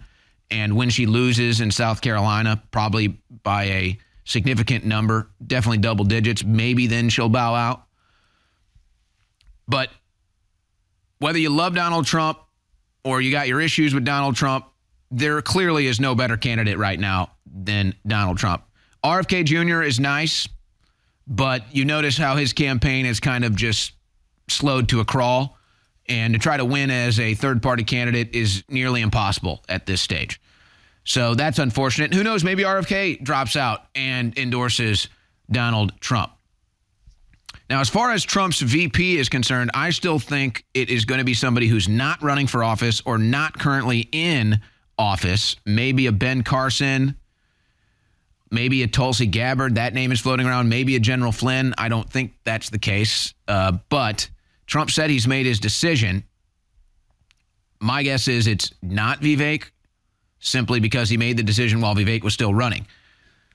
And my guess is we don't get that announcement for some time anyway. But I think last night was a very important moment for the Trump campaign and a very important moment for this populist, America First truth movement that really is behind Donald Trump. And so people have problems with Vivek. But let's just look at the fruits here, and let's just look at what he's saying now, and let's look at the value he adds to the Trump campaign and to the movement, which is immense with the potential there. And it adds a lot of depth to the Republican Party, where now you look at it and you say, well, gee, what do we got on the depth chart? Donald Trump, DeSantis, he's shot politically now. He's decided he's going to run against Trump. It's going to destroy his political career. Nikki Haley was never one of us to begin with. And then you look at the rest of the field, other than Doug Burgum, who saw the tea leaves, dropped out and endorsed Donald Trump. What did you have? Asa Hutchinson? Chris Christie? Folks, a candidate like Vivek gives you hope that good people are going to spend their own money to try to run a campaign that shifts the Overton window, draws in new voters to the Republican Party because they know how serious this time is for our country. So I think last night was a big, big moment. We learned a lot of things, and we're going to be monitoring to see what happens at the Trump rally coming up in New Hampshire. Haley's going to be speaking in New Hampshire, too. She thinks she got second place last night. Somebody should tell her that's not the case. All right, when we come back, we'll lighten it up a little bit, though. And what did Rachel Maddow say last night that has everybody laughing hysterically? She should be a comedian. Rachel Maddow should be a comedian with this latest bit. Well, Trump just jabbed him. Stop messing around. Well, Trump don't take no mess. Trump don't take no mess. Trump don't take no mess. Do the handshake. Trump don't take no mess. Trump don't take no mess. Trump don't take no mess. Trump don't take no mess. Ah, yes, the youth of New York City out on the street celebrating Donald Trump's victory. Is that a wig? This picture says that this is a wig. And, of course, that's my buddy Dustin there, a great Trump impersonator, dancing. It's not a wig. Trump man with the golden hair. Ah, that's fun stuff. All right, ladies and gentlemen, back here on the InfoWars War Room. Okay, here you go. Rachel Maddow. I got to tell you, I mean, you look at what the American left puts on television as thought leaders, and it just makes you wonder. This? We had Joy Reid saying Nikki Haley lost because she's a brown woman. And then, I mean, you want to talk about projection. Listen to Rachel Maddow here after Trump's victory last night in clip 10. So I think the big picture takeaway from that, and I don't mean to be, again, too dark, as you said, on this, but it is not if we are worried about the rise of authoritarianism in this country, we are worried about potential rise of fascism in this country, if we're worried about our democracy falling to an authoritarian and potentially fascist form of government, the leader who is trying to do that is part of that equation. Hold on. But people wanting that. Pause it and rewind this. This is artistic gold. Whoever is the director in the MSNBC studios, you are either unintentionally brilliant or you are truly brilliant. If you're listening, you have Rachel Maddow having this meltdown talking about fascism and authoritarianism when that's who they are. But that's obvious, but we'll address that in a second. And the cameraman is flipping to all the leftards on the screen. Chris Hayes, Lawrence O'Donnell, Jen Psaki, and they're all, Ari Melber, and they're all just like, yes, Trump's the authoritarian, Trump's the fascist. And it's like, you can tell, you look at their face, they all know this is projection. They all know Rachel Maddow is a lunatic, and they all know they're the true fascists. But guys, I'm sorry, I had to watch that again. Watch the genius work here of the television director for MSNBC. I tip my cap. This is some of the best television direction I have ever seen. As Rachel Maddow is going on an unhinged rant about authoritarianism. I mean, this is like, again, it's so perfect. It's like if I'm on a panel and I have a navy tie today. And it's like if I'm on a panel and I'm like, people that wear navy ties are really sick, disgusting people. Anybody that wears a navy tie should be locked up and institutionalized. I don't respect anybody with a navy tie. And then it flashes to everyone else on the panel looking at me like, he's got a navy tie on. Does he know that? So here's the fascist authoritarian Rachel Maddow with the whole panel just like, is this really happening right now? And the director catches it all. All right, play it again. So I think the big picture takeaway from that, Rachel, and I don't mean to be, again, too dark, as you said, on this, but it is not, if we are worried about the rise of authoritarianism in this country, we are worried about potential rise of fascism in this country. If we're worried about our democracy falling to an authoritarian and potentially fascist form of government, and then they're the leader who is trying to do that is part of that equation. Mm-hmm. But people wanting that is a much bigger part of that equation. Right. And the American electorate is made up of two major parties. One of those parties has been flirting with extremism on the ultra-right for a very long time. They've brought them in a way that they haven't been central to Republican electoral politics ever before, and I know because I've been studying this. But once you have radicalized one major party so that those are the preferences of the people who adhere to your party, the leader's interchangeable. And yes, Trumpism is sometimes what we call it. Mm-hmm. MAGA movement is probably a better way to do it. But there is an authoritarian movement inside Republican politics that isn't being bamboozled by Trump. Mm-hmm. They are pushing Trump to get more and more extreme, because the more extreme things he says, the more they adhere to him. And that is coming from a very large proportion of the American right that adheres to the Republican Party. And that's why this is a Republican Party problem more than it is the problem of one man and his leader. Doesn't that tie together the... Oh, that is just too funny right there. Did you have a laugh at that? Because I sure did. That is just so pathetic. Oh, my gosh. Now, okay. First of all, you notice how she doesn't show you any Trump quotes or any Trump statements or any Trump policies or anything like that that is extremist or authoritarianism, because it's all just rhetoric. But okay, let's talk about fascism. Well, it would be fascistic to, let's say, use the power of the federal government to force individuals to use or consume a product. Like, I don't know, a vaccine. That was them. That was Democrats. That was liberals. That's fascism. Authoritarianism.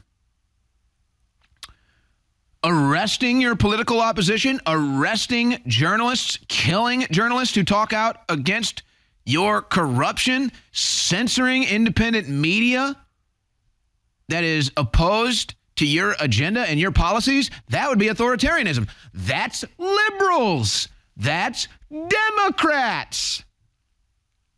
Let's talk about extremism. 3 straight years of record-breaking illegal immigrants coming into our country.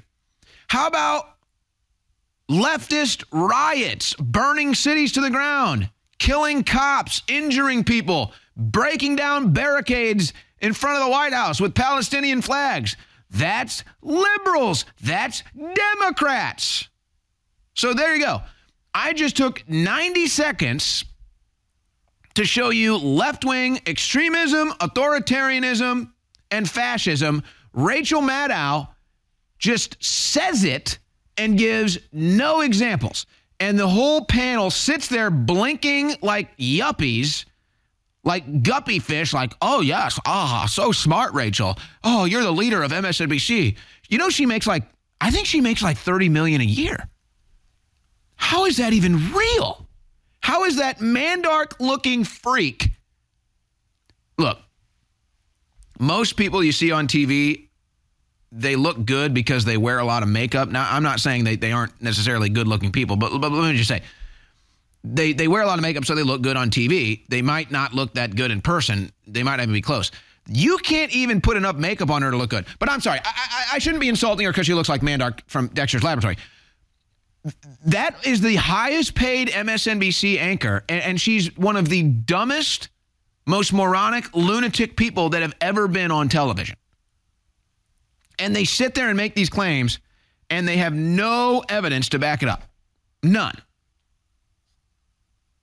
Okay, from one idiot Democrat to the next. What's Kamala Harris up to? I don't even know what this is. She goes to a diner in this staged photo op. But you notice Joe Biden goes to a diner, nobody cares. Kamala Harris goes to a diner, nobody cares. Trump walks into a pizza shop. Trump walks into a Burger King. Trump walks into a donut shop. The whole place all of a sudden is flooded, and the energy in the room is undeniable. But here's Kamala Harris going to a cafe somewhere, no energy, no enthusiasm for this embarrassing video photo shoot. Look at this in clip 14.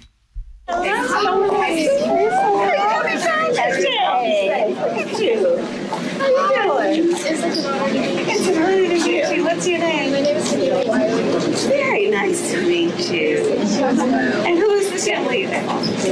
Chase? Very nice to meet you. I'm so glad to see you back. You are part of the dream. You know that, right? Is Kamala Harris the most unauthentic person in the history of politics? Scratch that. Is Kamala Harris the most unauthentic person that you've ever seen? I'm serious. I don't think I've ever witnessed a more unauthentic, forced personality than Kamala Harris. I'm serious. Can anybody name somebody more forced, more unauthentic than that?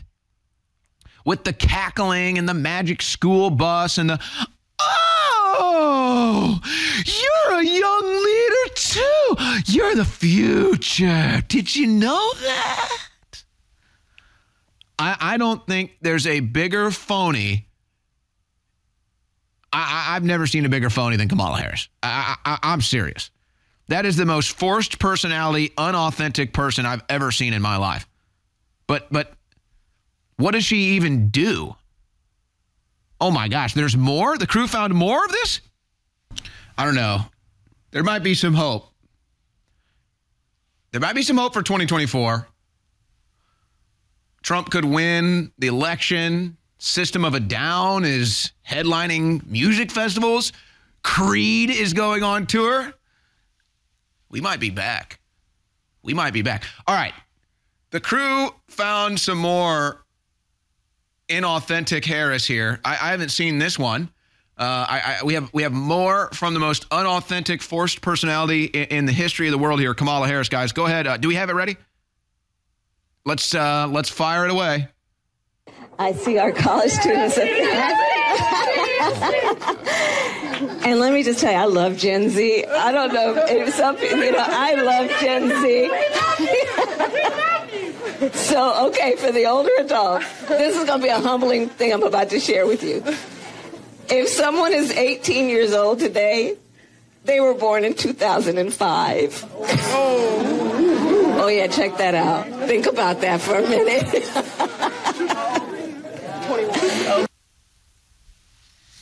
I don't know. I haven't checked the math on that, but I guess I'll trust her. I mean, look. You remember, like, your first time smoking weed?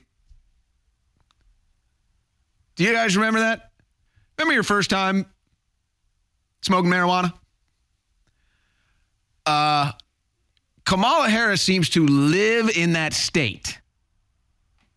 That seems to be the state in which she exists entirely. But, of course, I don't actually think Kamala Harris is up here smoking 10 joints before she goes and speaks before an event. That's how fake she is.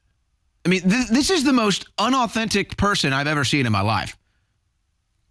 I mean, who else is this unauthentic? Nikki Haley, maybe? That is about it. Nobody reaches these levels of phony personality. By the way, Nikki Haley started doing the Hillary Clinton. She's developed an accent all of a sudden. Did you notice that? She's got a new accent. Wow. What an embarrassment. Oh my gosh. What are they going to do? There's no way. I'm sorry. What are they going to do? There is no, it's going to be Biden. But how can they run Biden and Harris again? How can they run Biden and Harris again? Is this really how bad the Democrats have it?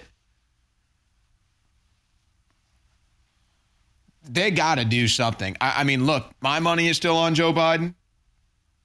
I guess he has to go with Kamala Harris again, even though she's been an utter embarrassment as the vice president, essentially a no-show by request. They asked her, stop doing things.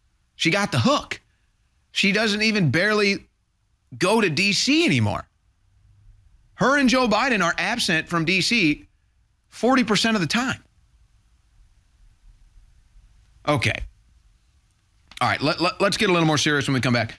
We've got some big developments internationally, and we've got the truth about the power grid.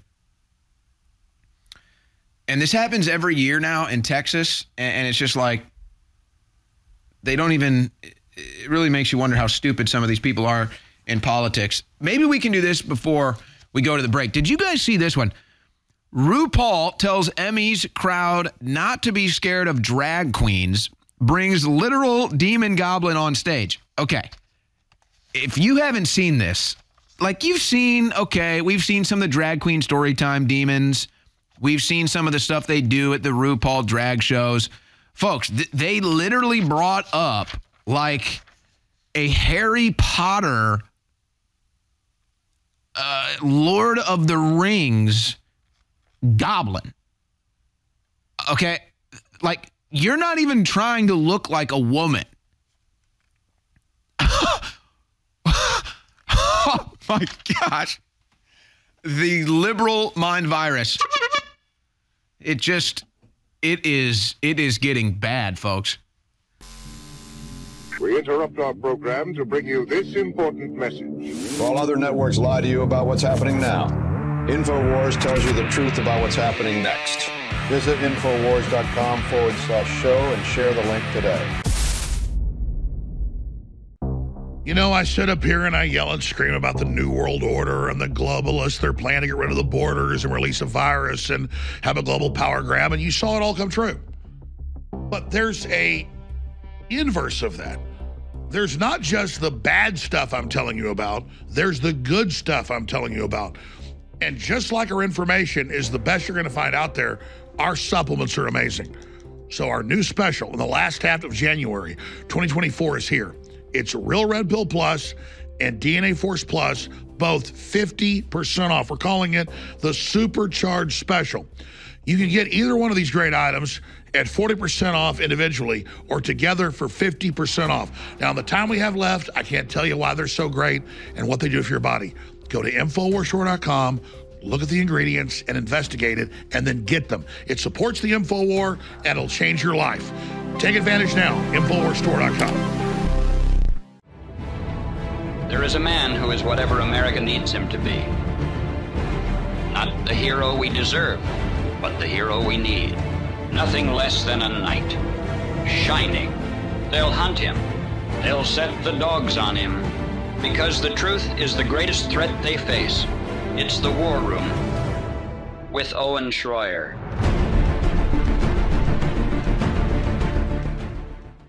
Okay, we got some big international developments here.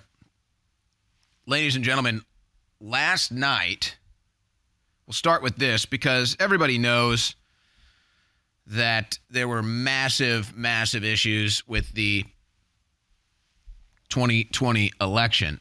And so even on CNN, they had a entry poll that asked the voters, do you think Joe Biden won the 2020 election? And 68% said no.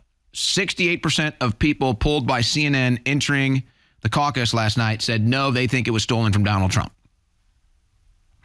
And you can even look at general polling now, and you've now crossed a 50% threshold.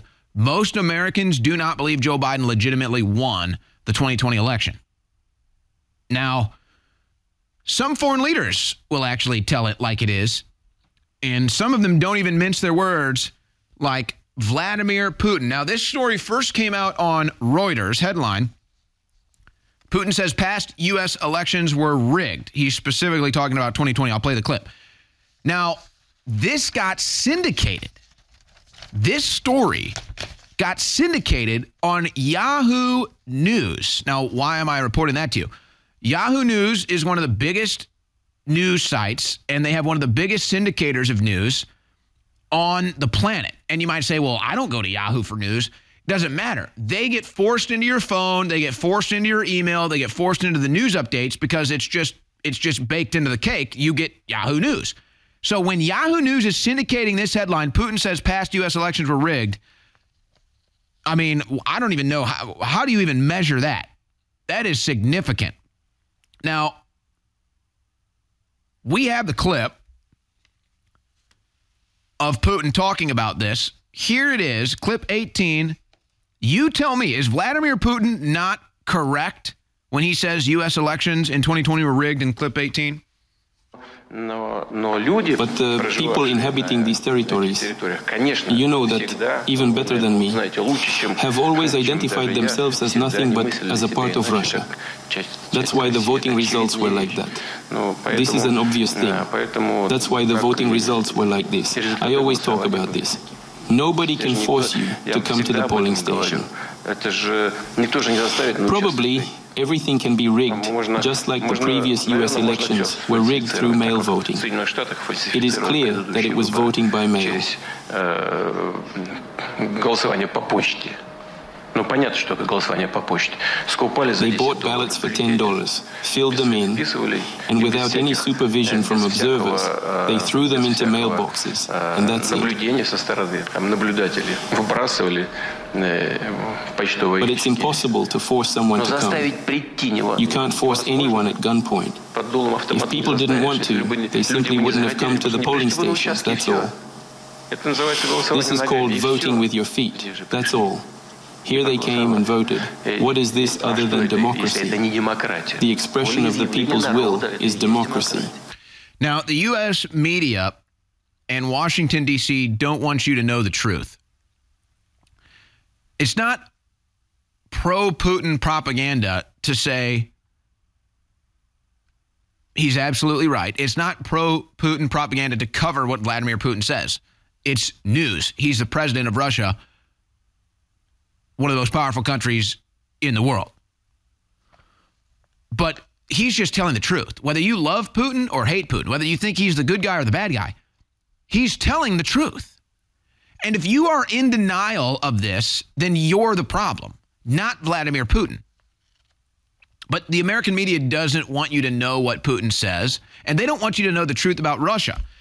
Now, he's talking about the elections that were held in eastern Ukraine. And we'll get more into this in a second. But by the way, this just came out on the Gateway Pundit.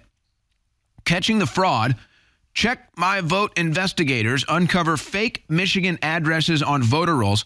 One address has 19 registered voters.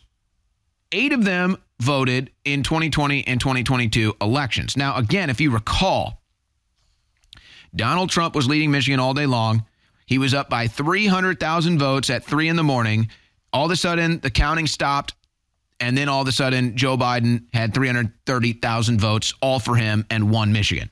I mean, it's ridiculous. We've showed you the voting line graphs. We've showed you the graphics from 2 a.m. on TV to 4 a.m. on TV, and it's clear as day. There's an anomaly there. But you don't have to be pro-Putin or engage in Russian propaganda to see that. You have to be an honest person. That's all. You just have to be an honest person. So he's talking about the Ukraine situation. And he says, they went to vote in eastern Ukraine, and they voted to be a part of Russia, or they voted for pro-Putin, pro-Russian candidates, because they don't want to be a part of Ukraine anymore. They know how corrupt the Kiev regime is. They don't want to be a part of it. They don't want to be a part of the EU. They don't want to be a part of NATO. They want to be a part of Russia. The U.S. media doesn't tell you this. They lie to you. They want you to think Putin is the big bad boogeyman and everybody hates him. It's not true. That's not pro-Putin propaganda. That's the truth. And so he's saying, they went out and they voted. They went out and they voted. One person, one vote at the polls. No mail-in ballots, no fake addresses, nothing. But then he gets more into the situation with the war, and we're learning more about this as well. We covered this yesterday. Cocky Putin boasts Russia has the upper hand over Ukraine and says Kiev risks an irreparable blow if it continues to fight back. He talked about them having the peace negotiations and then how they basically threw them in the trash. And this is all after Biden took over, and this is all Western intelligence backed. This is all Washington, D.C. corruption with the vassal state of Ukraine. And here's Putin talking about that in clip 17. Having refused to negotiate, it were them who refused to negotiate. Let me remind you that everything was agreed upon in Istanbul. I am telling this to you, representatives of the municipal authorities. But all citizens of Russia, of course, should know it. But you worked directly with them. We agreed on everything. Moreover, the head of the Ukrainian negotiating group even put his signature on it. There is a signature. We have the document. They just told us that we need to give some kind of sign that Russia really intends to resolve these issues peacefully.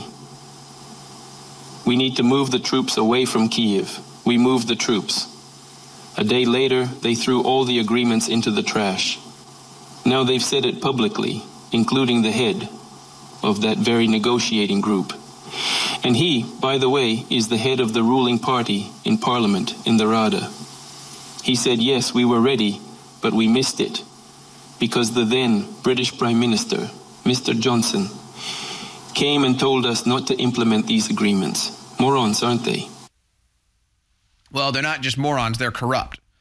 And the Western leaders know they can launder money and weapons through Ukraine, not just for their own benefit, but for their proxy wars in the Middle East. And that's why you now see the Middle East heating up again. Because they launder money and weapons through Ukraine into their proxy groups. They can't directly fund ISIS. Well, I guess Obama did, but that's not such a good look. So now they use Ukraine as a vassal state, and they launder weapons and money through Ukraine. So as soon as Trump was out of office and Biden was in, it was back on, and Ukraine just sold out to the West, and that's what Putin is talking about. But what are you supposed to do when you're Putin and Zelensky comes out and says this at Davos in front of the World Economic Forum in clip 20? Very honestly, which European nation today can provide a combat-ready army on par with ours, holding back Russia? And how many men and women are your nation ready to send to defend another state, another nation? And if one must fight against Putin together in the years ahead, isn't it better to put an end to him and his war strategy now, while our brave men and women are already doing it? They are the world's chance. So this is, first of all, who knows who even wrote that speech for the sweatshirt-clad Zelensky? But what is Putin supposed to do? Zelensky comes out and says, we need to put an end to Putin. But Putin's level-headed. He's not going to be gaslit by that little tyke. The issue is he's lying and misrepresenting all of this to the West. See, the East knows this is all garbage. The East knows everything Zelensky says is complete garbage. The West is still under their mainstream media, military-industrial complex propaganda. So Zelensky says what? He says, we need each European country to make an army just like Ukraine's to defend yourselves against Russia. Russia's not going into Europe. Russia only went into Ukraine because the people of Ukraine didn't want to be a part of Ukraine anymore. And they voted for that. He's made that perfectly clear. And anybody who knows the geopolitics of the situation also knows that's clear. Anybody in the American media telling you otherwise is either lying to you or just doesn't have a clue of the situation, or they're stuck in Cold War era politics. So every country in Europe now has to make an army to fight Putin? But why would he even be saying that? Because the Western media tells you that Ukraine is winning the war. Well, they're not. They are pretty much devastated. Nobody wants to volunteer for the Ukrainian army. They're basically running low on able-bodied men outside of Kiev, and they don't want to go within Kiev because that's their little stronghold. That's their little fiefdom. And so they're going to the outskirts. They're recruiting older men. They're recruiting disabled men. They're recruiting women. And most of the time they get out on the battlefield, they just surrender to Russia. They aren't looking for a fight. They're forced to be there anyway. And so now they're begging the West, oh, you need to send your men and women to die. You need to go to war with Russia. And what is it all for? What is it all for? It's also that the corrupt politics in the West can launder money and weapons through their vassal state, Ukraine. That's it. And everybody knows this, that is not under the spell of the Western media propaganda. He then reinforces this. That's Zelensky saying we all have to go to war with Russia. It's so just like Netanyahu. Notice how these punks want to tell the American people that we have to fight their wars. You know what? The truth of the matter is you wouldn't be crap without the United States of America. And then you want to come to us and say, you have to fight our wars. Our wars are your wars. No, bud. If it wasn't for the United States of America, you would not be doing so well. You should be groveling to us. You should be begging us and thanking us on bended knee for everything we've done for you. Instead, you're ungrateful punks saying we're somehow dutiful to fight your wars. Here's Zelensky now saying it in front of Davos. We all must change to the extent that the madness that resides in this man's head or any other aggressor's head will not prevail. Putin is frank about what he wants, what he does, and who his targets are. His answer to the duration of the war is always war, without an end, if he wants in this way.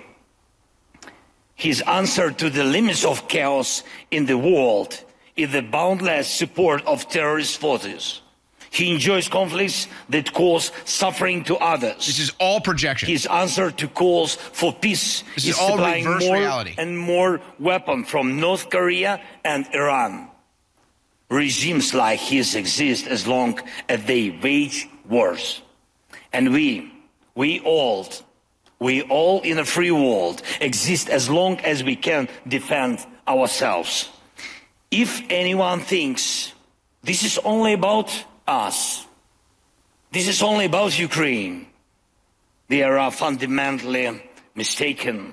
Possible directions and even timeline of a new Russian aggression beyond Ukraine become more and more obvious. So it's total reverse reality.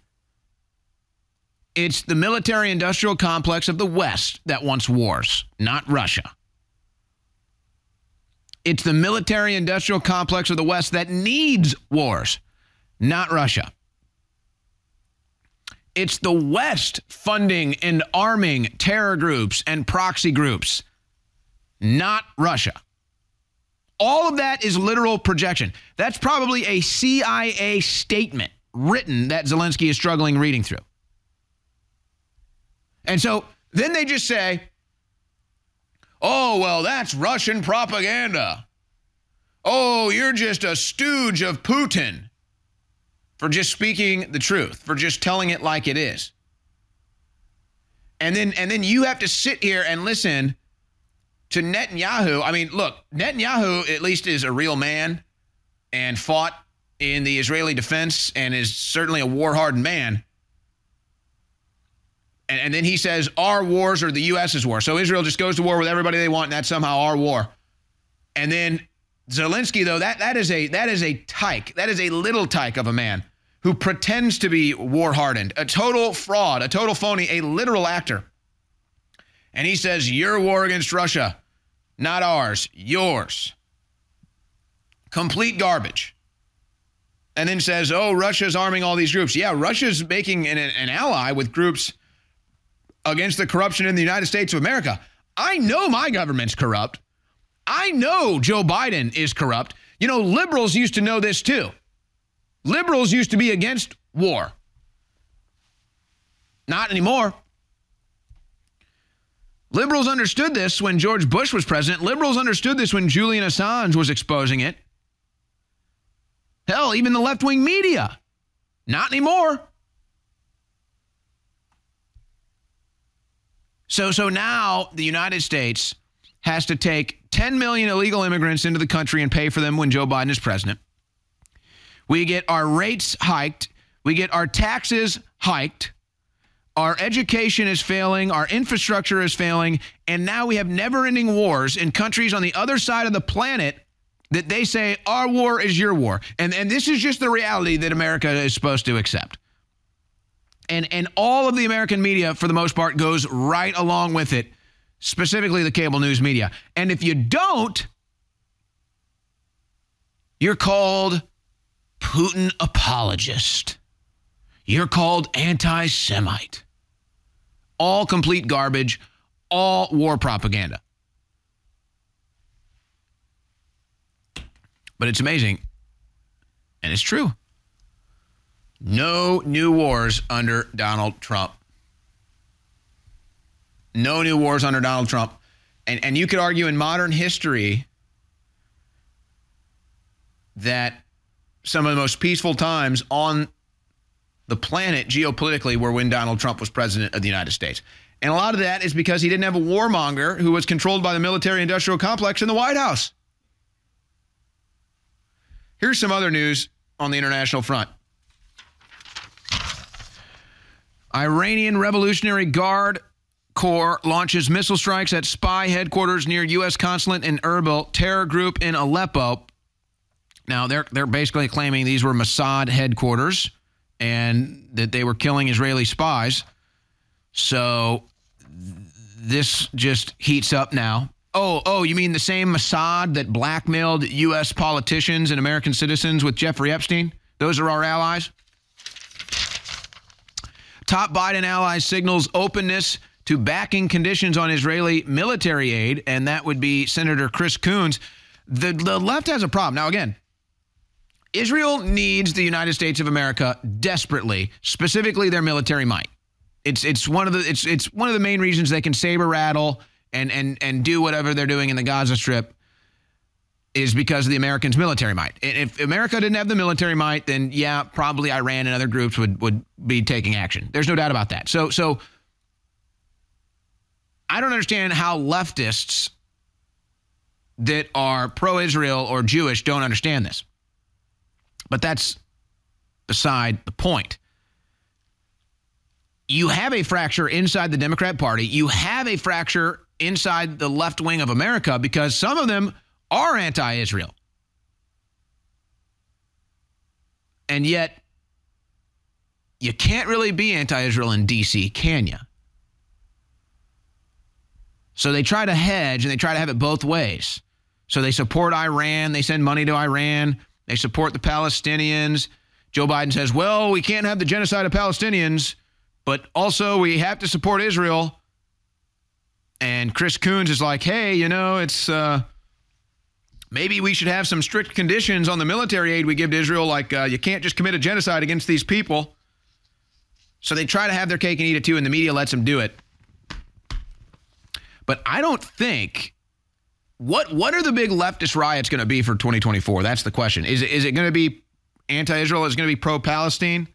I mean, that's one thing that they could do, is just get a bunch of riots going. They're pro-Palestine, but I don't know if they've got the momentum behind that. I think they're going to have to do something probably racially based, but no doubt the left is going to try to drum up riots. Point being, the Democrats have to do something to try to stop these riots, to try to stop these Palestinian protesters from tearing down barricades at the White House again. It's a bad look for them. But they have to support Israel, right? You can't be anti-Israel. But then again, if you're on the left, well, you kind of can't be anti-Palestine either because they're being genocided. So what do? You try to have your cake and eat it too. You try to just avoid the topic. Meanwhile, World War III fears as Xi Jinping purges China's military and brings in generals willing to go to war and move that could lead to Taiwan invasion and drag U.S. into global conflict. No, Biden will let China do whatever they want. Biden is owned by China, and we're spread so thin now. We're going to get involved in the Middle East. We're going to get involved in Ukraine. And China's rooting for that, by the way. China might even be driving that with their control of Joe Biden. Fears have grown in recent years that China could invade Taiwan, and maybe 2024 is the year with their puppet Joe Biden in the White House. Taiwan's new president vows to defend island against China's threats and intimidation after Xi Jinping's government warned that his election poses severe danger to the self-ruled territory's future. So believe me, China, who owns Joe Biden, wants the U.S. involved in Ukraine, wants the U.S. involved in the Middle East, and they might just get it under Joe Biden, and that's when they'll probably move on Taiwan. All right, we are monitoring the Trump rally in New Hampshire. As soon as Trump or somebody goes live, we'll let you know. Packed house. It's about 100 Haley and DeSantis crowds combined for the Trump rally. And they won't drop out, though. They've got to keep spending all that money to win an unwinnable primary instead of helping defeat the Democrats. I guess that says a lot about them, doesn't it? All right, let's look at some other news here. So, in Austin, and this happens, I guess, about every year now. I've only lived in Austin since 2016, so I guess 8 years now. But maybe it's a new phenomenon, maybe it's not. But it gets cold, very cold, about once or twice a year. And now it makes headlines when we have these big freeze-outs. And a lot of times it causes the power to go out. But when you delve into it deeper and you do more research, you learn a lot of it is incompetence and a lot of it is by design. And it's fairly obvious. It doesn't take much logic because I grew up in St. Louis, Missouri, where it has been in the negative temperatures. We just had a caucus in Iowa where it was in the negative teens, and that's regular. But they don't have power outages. Everything does just fine. But it gets down to 15 degrees in Austin, and all of a sudden we can't have power. And there's power outages, and they tell us we have to turn off our heat and turn off our appliances and conserve power. When 15-degree temperatures are highs for many states during the wintertime. Texans asked to conserve energy as demand was expected to put strain on electric grid. Arctic blast leaves many. Oh, well, then you got the electric cars. This is just, good luck with your electric vehicle. But let me get to that in a second. So,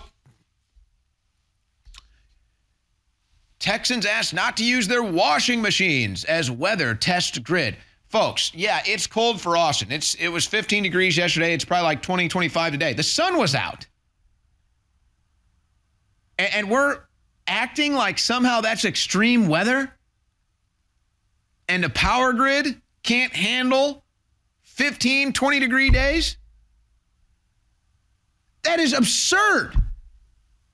That is the average winter day in Iowa. That is the average winter day in Kansas, in Michigan, in Minnesota.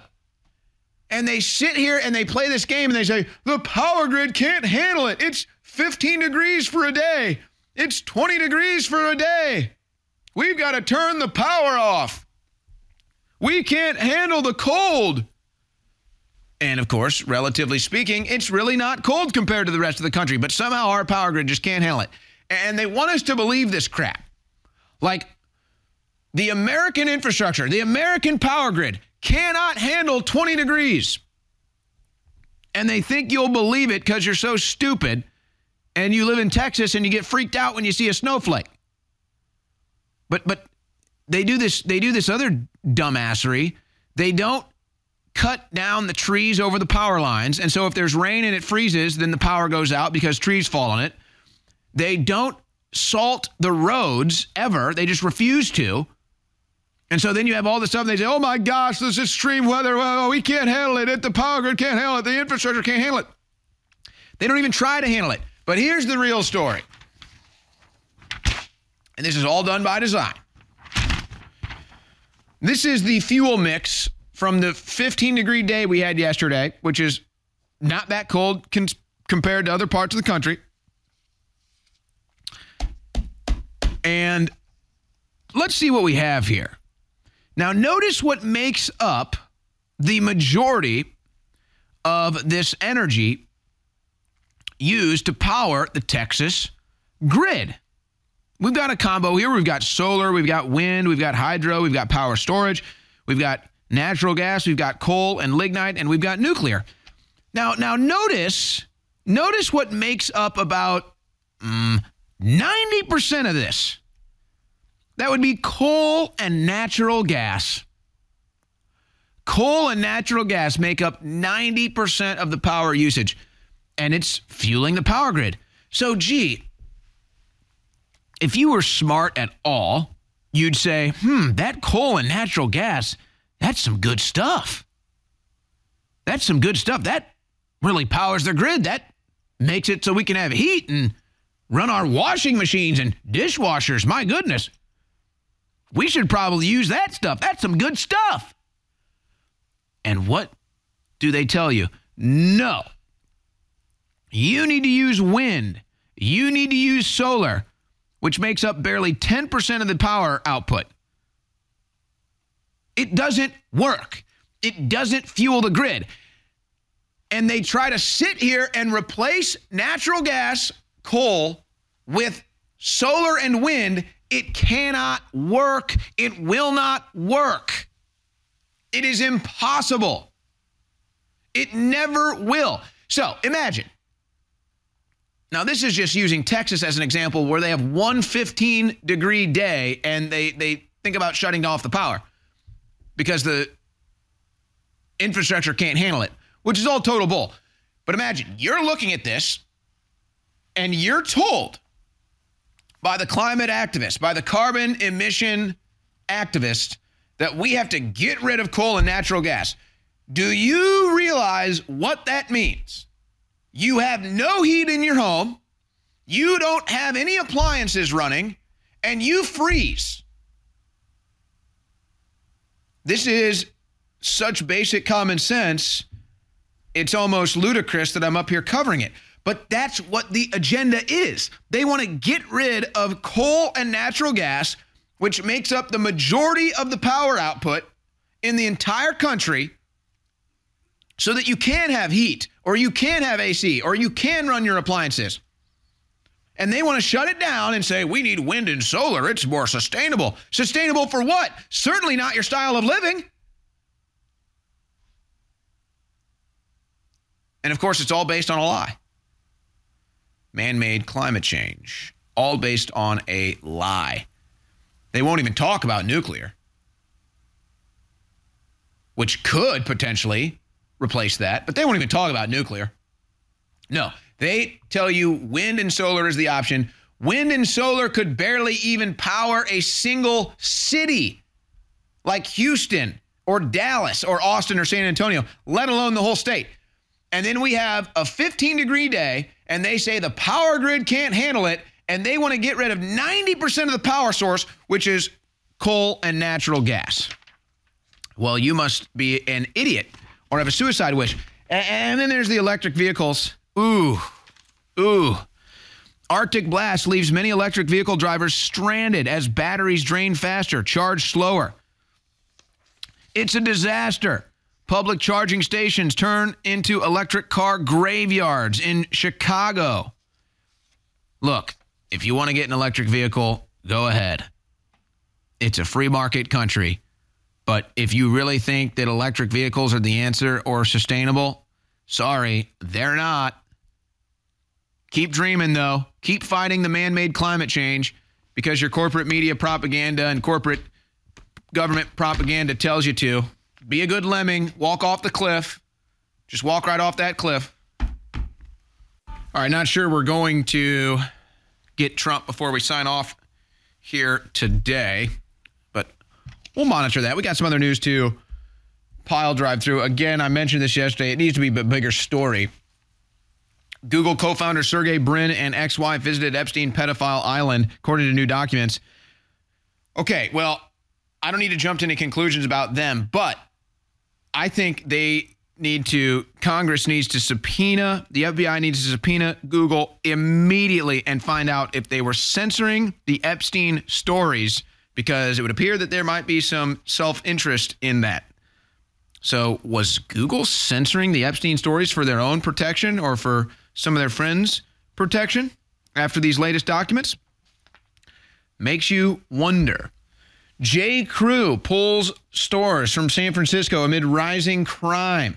Pretty much every Democrat liberal city is engulfed in crime, and brick and mortar stores are leaving, if not being burned to the ground by Democrat voters before they can. Julie Kelly finds a major break in Jack Smith charge against Donald Trump. 4 judges on the D.C. appellate court just delivered a scorching smackdown of special counsel Jack Smith, or as deranged Jack Smith, as Trump puts it. Judge Beryl Howell and Florence Pan for search of Trump's Twitter file. The special counsel approach obscured and bypassed any assertion of executive privilege and dodged the careful balance Congress struck in the Presidential Records Act rather than follow established precedent. For the first time in American history, a court allowed access to presidential communications before any scrutiny of executive privilege. You know, they did the same thing with me, folks. You got to understand. Again, it's like Rachel Maddow says, oh, Trump's an extremist, he's an authoritarian. No, that's the Democrats. A judge, a magistrate judge in D.C., you can plug in Judge Faruqi, Owen Schroyer, when the FBI indicted me, said, wait a second, you didn't follow the law. You didn't follow the parameters and the protocols. This is against precedent. This is the first time in American history it's been done to an American journalist. And they just do the same thing to Trump. They don't care. These are lawless criminals. They're the authoritarians that they're warning you about. They're the ones acting illegally. They're the insurrectionists. It's them. It's the left. It's Democrats. And so they sit here all day long and they point the finger at you. It's them.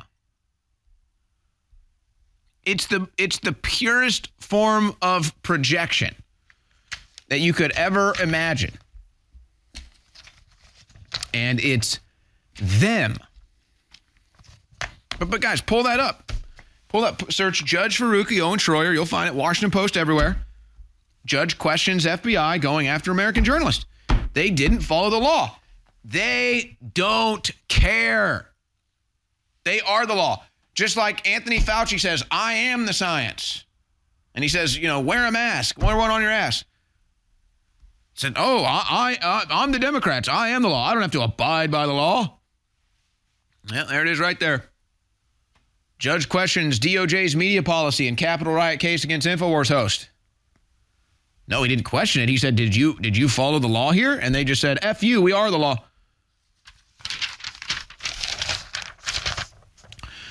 World Health Organization picks trans activists to set global child-rearing rules. Less than half of the panel has a medical background. Well, and I'm guessing that none of them have any kids either since they're trans. I think chopping off your male genitalia or whatever you do to your female genitalia, plugging it up there to become trans, I'm pretty sure you can't get pregnant. So the World Health Organization picks trans activists who don't have kids or a medical background to set the global standard for child-rearing rules. Well, they probably want to rear your child, but not in the way they're talking about here. So that's just some more clown world activity for you. Proof of perjury. Capitol police officer lied in Oath Keeper's trial. January 6 videos reveal. Folks, there's so much lies in this. There was other lies that came out, like the officer that shot Ashley Babbitt filed a false police report. I mean, it's just lies on top of lies on top of lies. And I just happen to have some intimate knowledge of this because I was involved in a lot of this process. My lawyers in a lot of discovery. And that's what's so frustrating when you have people like the Krasensteins and Destiny who go on that debate with Alex Jones and they say, there's no video of cops waving people into the Capitol. There's multiple videos. There's no evidence that there were federal informants on the ground. They said in court cases that there were so many confidential informants on the ground that it'd be impossible to even count them. But they're just ignorant people that have arrogance, and they don't realize how wrong they are. They don't realize how ignorant they are because they're so arrogant. And then they put it in textbooks. I don't know who sent this to Jack Posobiec, but he published it on his Twitter account. In history textbooks now, they cover the attack on the Capitol. And it talks about how Trump supporters engaged in riot. But there's so many lies here. Here's part of the section that he published. Someone should get this textbook if you can find it. On January 6th, 2021, Congress met to count the electoral votes and certify the winner of the presidential election. When Democrats lose, they try to stop that, by the way. As members of Congress gathered for the count, tens of thousands of Trump supporters gathered for his rally in front of the White House. Millions of Trump supporters were in D.C. that day. Millions, not tens of thousands, millions. At the rally, President Trump repeated his claims that he had won the election and that there had been enough fraudulent votes to swing the election to Biden. I wonder if we won't see the just undeniable proof as if we haven't already. The examples Trump cited were unsubstantiated, and many of these claims had already been proven to be false. But see, there's no evidence here. There's no citations here. They just claim it. And now they're publishing this in history textbooks. What else do they publish in history textbooks that is just an outright unmitigated lie? Maybe that the coronavirus came from some bat soup. The coronavirus came from nature. It came from a lab. We all know that now. First reported right on here on InfoWars, by the way. Now the Chinese are at it again. Chinese scientists create a mutant coronavirus strain that attacks the brain and has 100% kill rate in mice. And they admit there's a risk it spills over to humans. Nice. I wonder who's funding that. And then, of course, the vaccines they give you kill you. But we'll have more on that later. I want to give a shout out here before we sign off. Guys, do we have that info medal that I sent you? So this was sent to me. An individual makes heavy metal music, which I am particularly fond of. And I got to tell you, I'm actually a little jealous because he takes Alex Jones segments and rants and puts it to heavy metal music. I kind of wish I had somebody doing that for me because this is pretty awesome. Here's Info Metal, and we'll put the YouTube channel up, but here's a little taste of Info Metal. Guys, go ahead and roll it.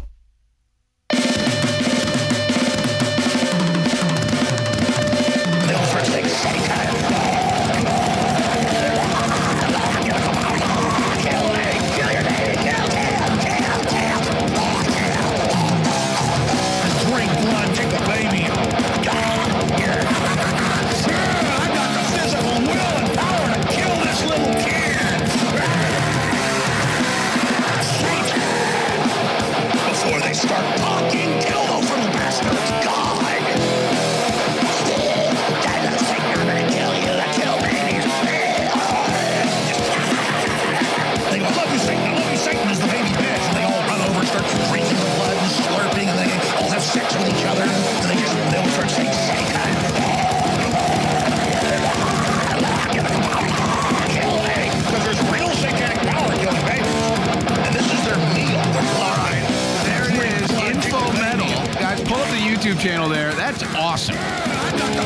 That is great stuff there. I'm jealous. I got to tell you, I'm jealous. I wish I had some info metal.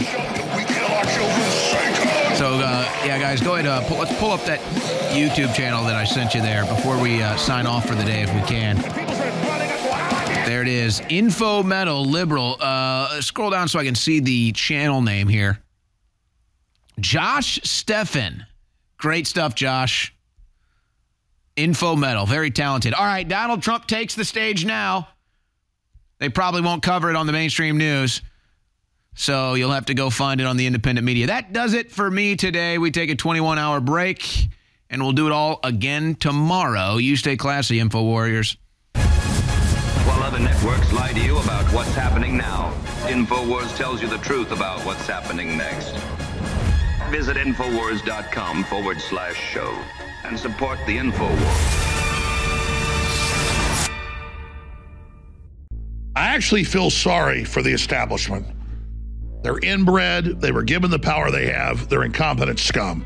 Look at Lloyd Austin.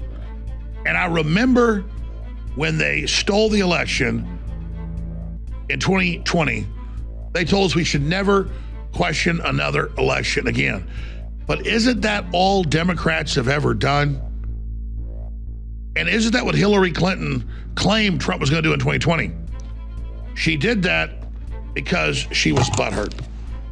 She did that because they printed up hundreds of thousands of copies of this Newsweek edition, it's the actual magazine framed in here, with her, the supposed 45th president of the United States. These people are a joke. They still think corporate media is important. Let's show folks an overhead shot of that. They still think being in the New York Times or on CNN is important. CNN has an average of 100,000 viewers. Their top show is 100,000. Joe Rogan has 30, 40, 50 million viewers a week conservatively. So do we. But why do we still see them, even myself, at some levels as the establishment, as the top of the game? They're not. They're a joke. They're a fraud. Before I shot this report, I saw this Time Magazine article. Who reads Time Magazine? Who looks at this? Who believes this? I bet the Secretary of State, Anthony Blinken, let's show a close shot of that. I bet he has this framed on his wall. The last place I'd want to be is on the cover of Time Magazine. It means you're an establishment loser or worse. The last place I want to be is in a Hollywood movie. The power structure is a joke. It's over. It's a fraud. So look at this. Just like they're trying to hold up Blinken, they tried to hold up Hillary Clinton. So I remind myself and I remind you of what a joke and what a fraud they are. And the fact that all their attempts to silence us and to silence you have failed. And now the whole world is listening to what we're doing. And that credit goes to God and God through you, the viewers and listeners. You deserve the credit for this broadcast. You deserve the credit for what we're able to do. But I want to encourage you to remember how important you are and that we're starting to win. But if you don't support the broadcast, we can fail. I need your support. I've got so many great plans we can execute. I've proven I'm in the game. I don't back down. We have victory in a bottle, thanks to God, thanks to your support. But I need you to make the decision, those of you on the fence that have never gone to InfoWarsStore.com, to support the broadcast. We know some of the viewers go there, and they're great people, and we thank them. But what about all of you that have never gone to the site?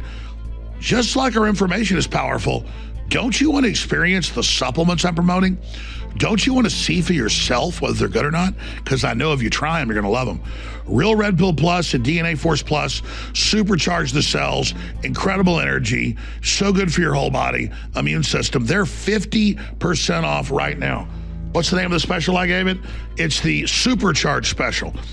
50% off at InfoWarsStore.com. Even though both of them are selling out, I want you to experience them, see how great they are, and go, wow, just like his info, his products are amazing, and then become a regular customer so we get stronger together and move into the future.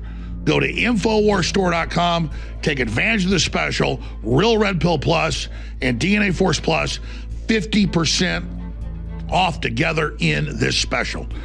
We are the future. You are the future. And I thank you all for your support.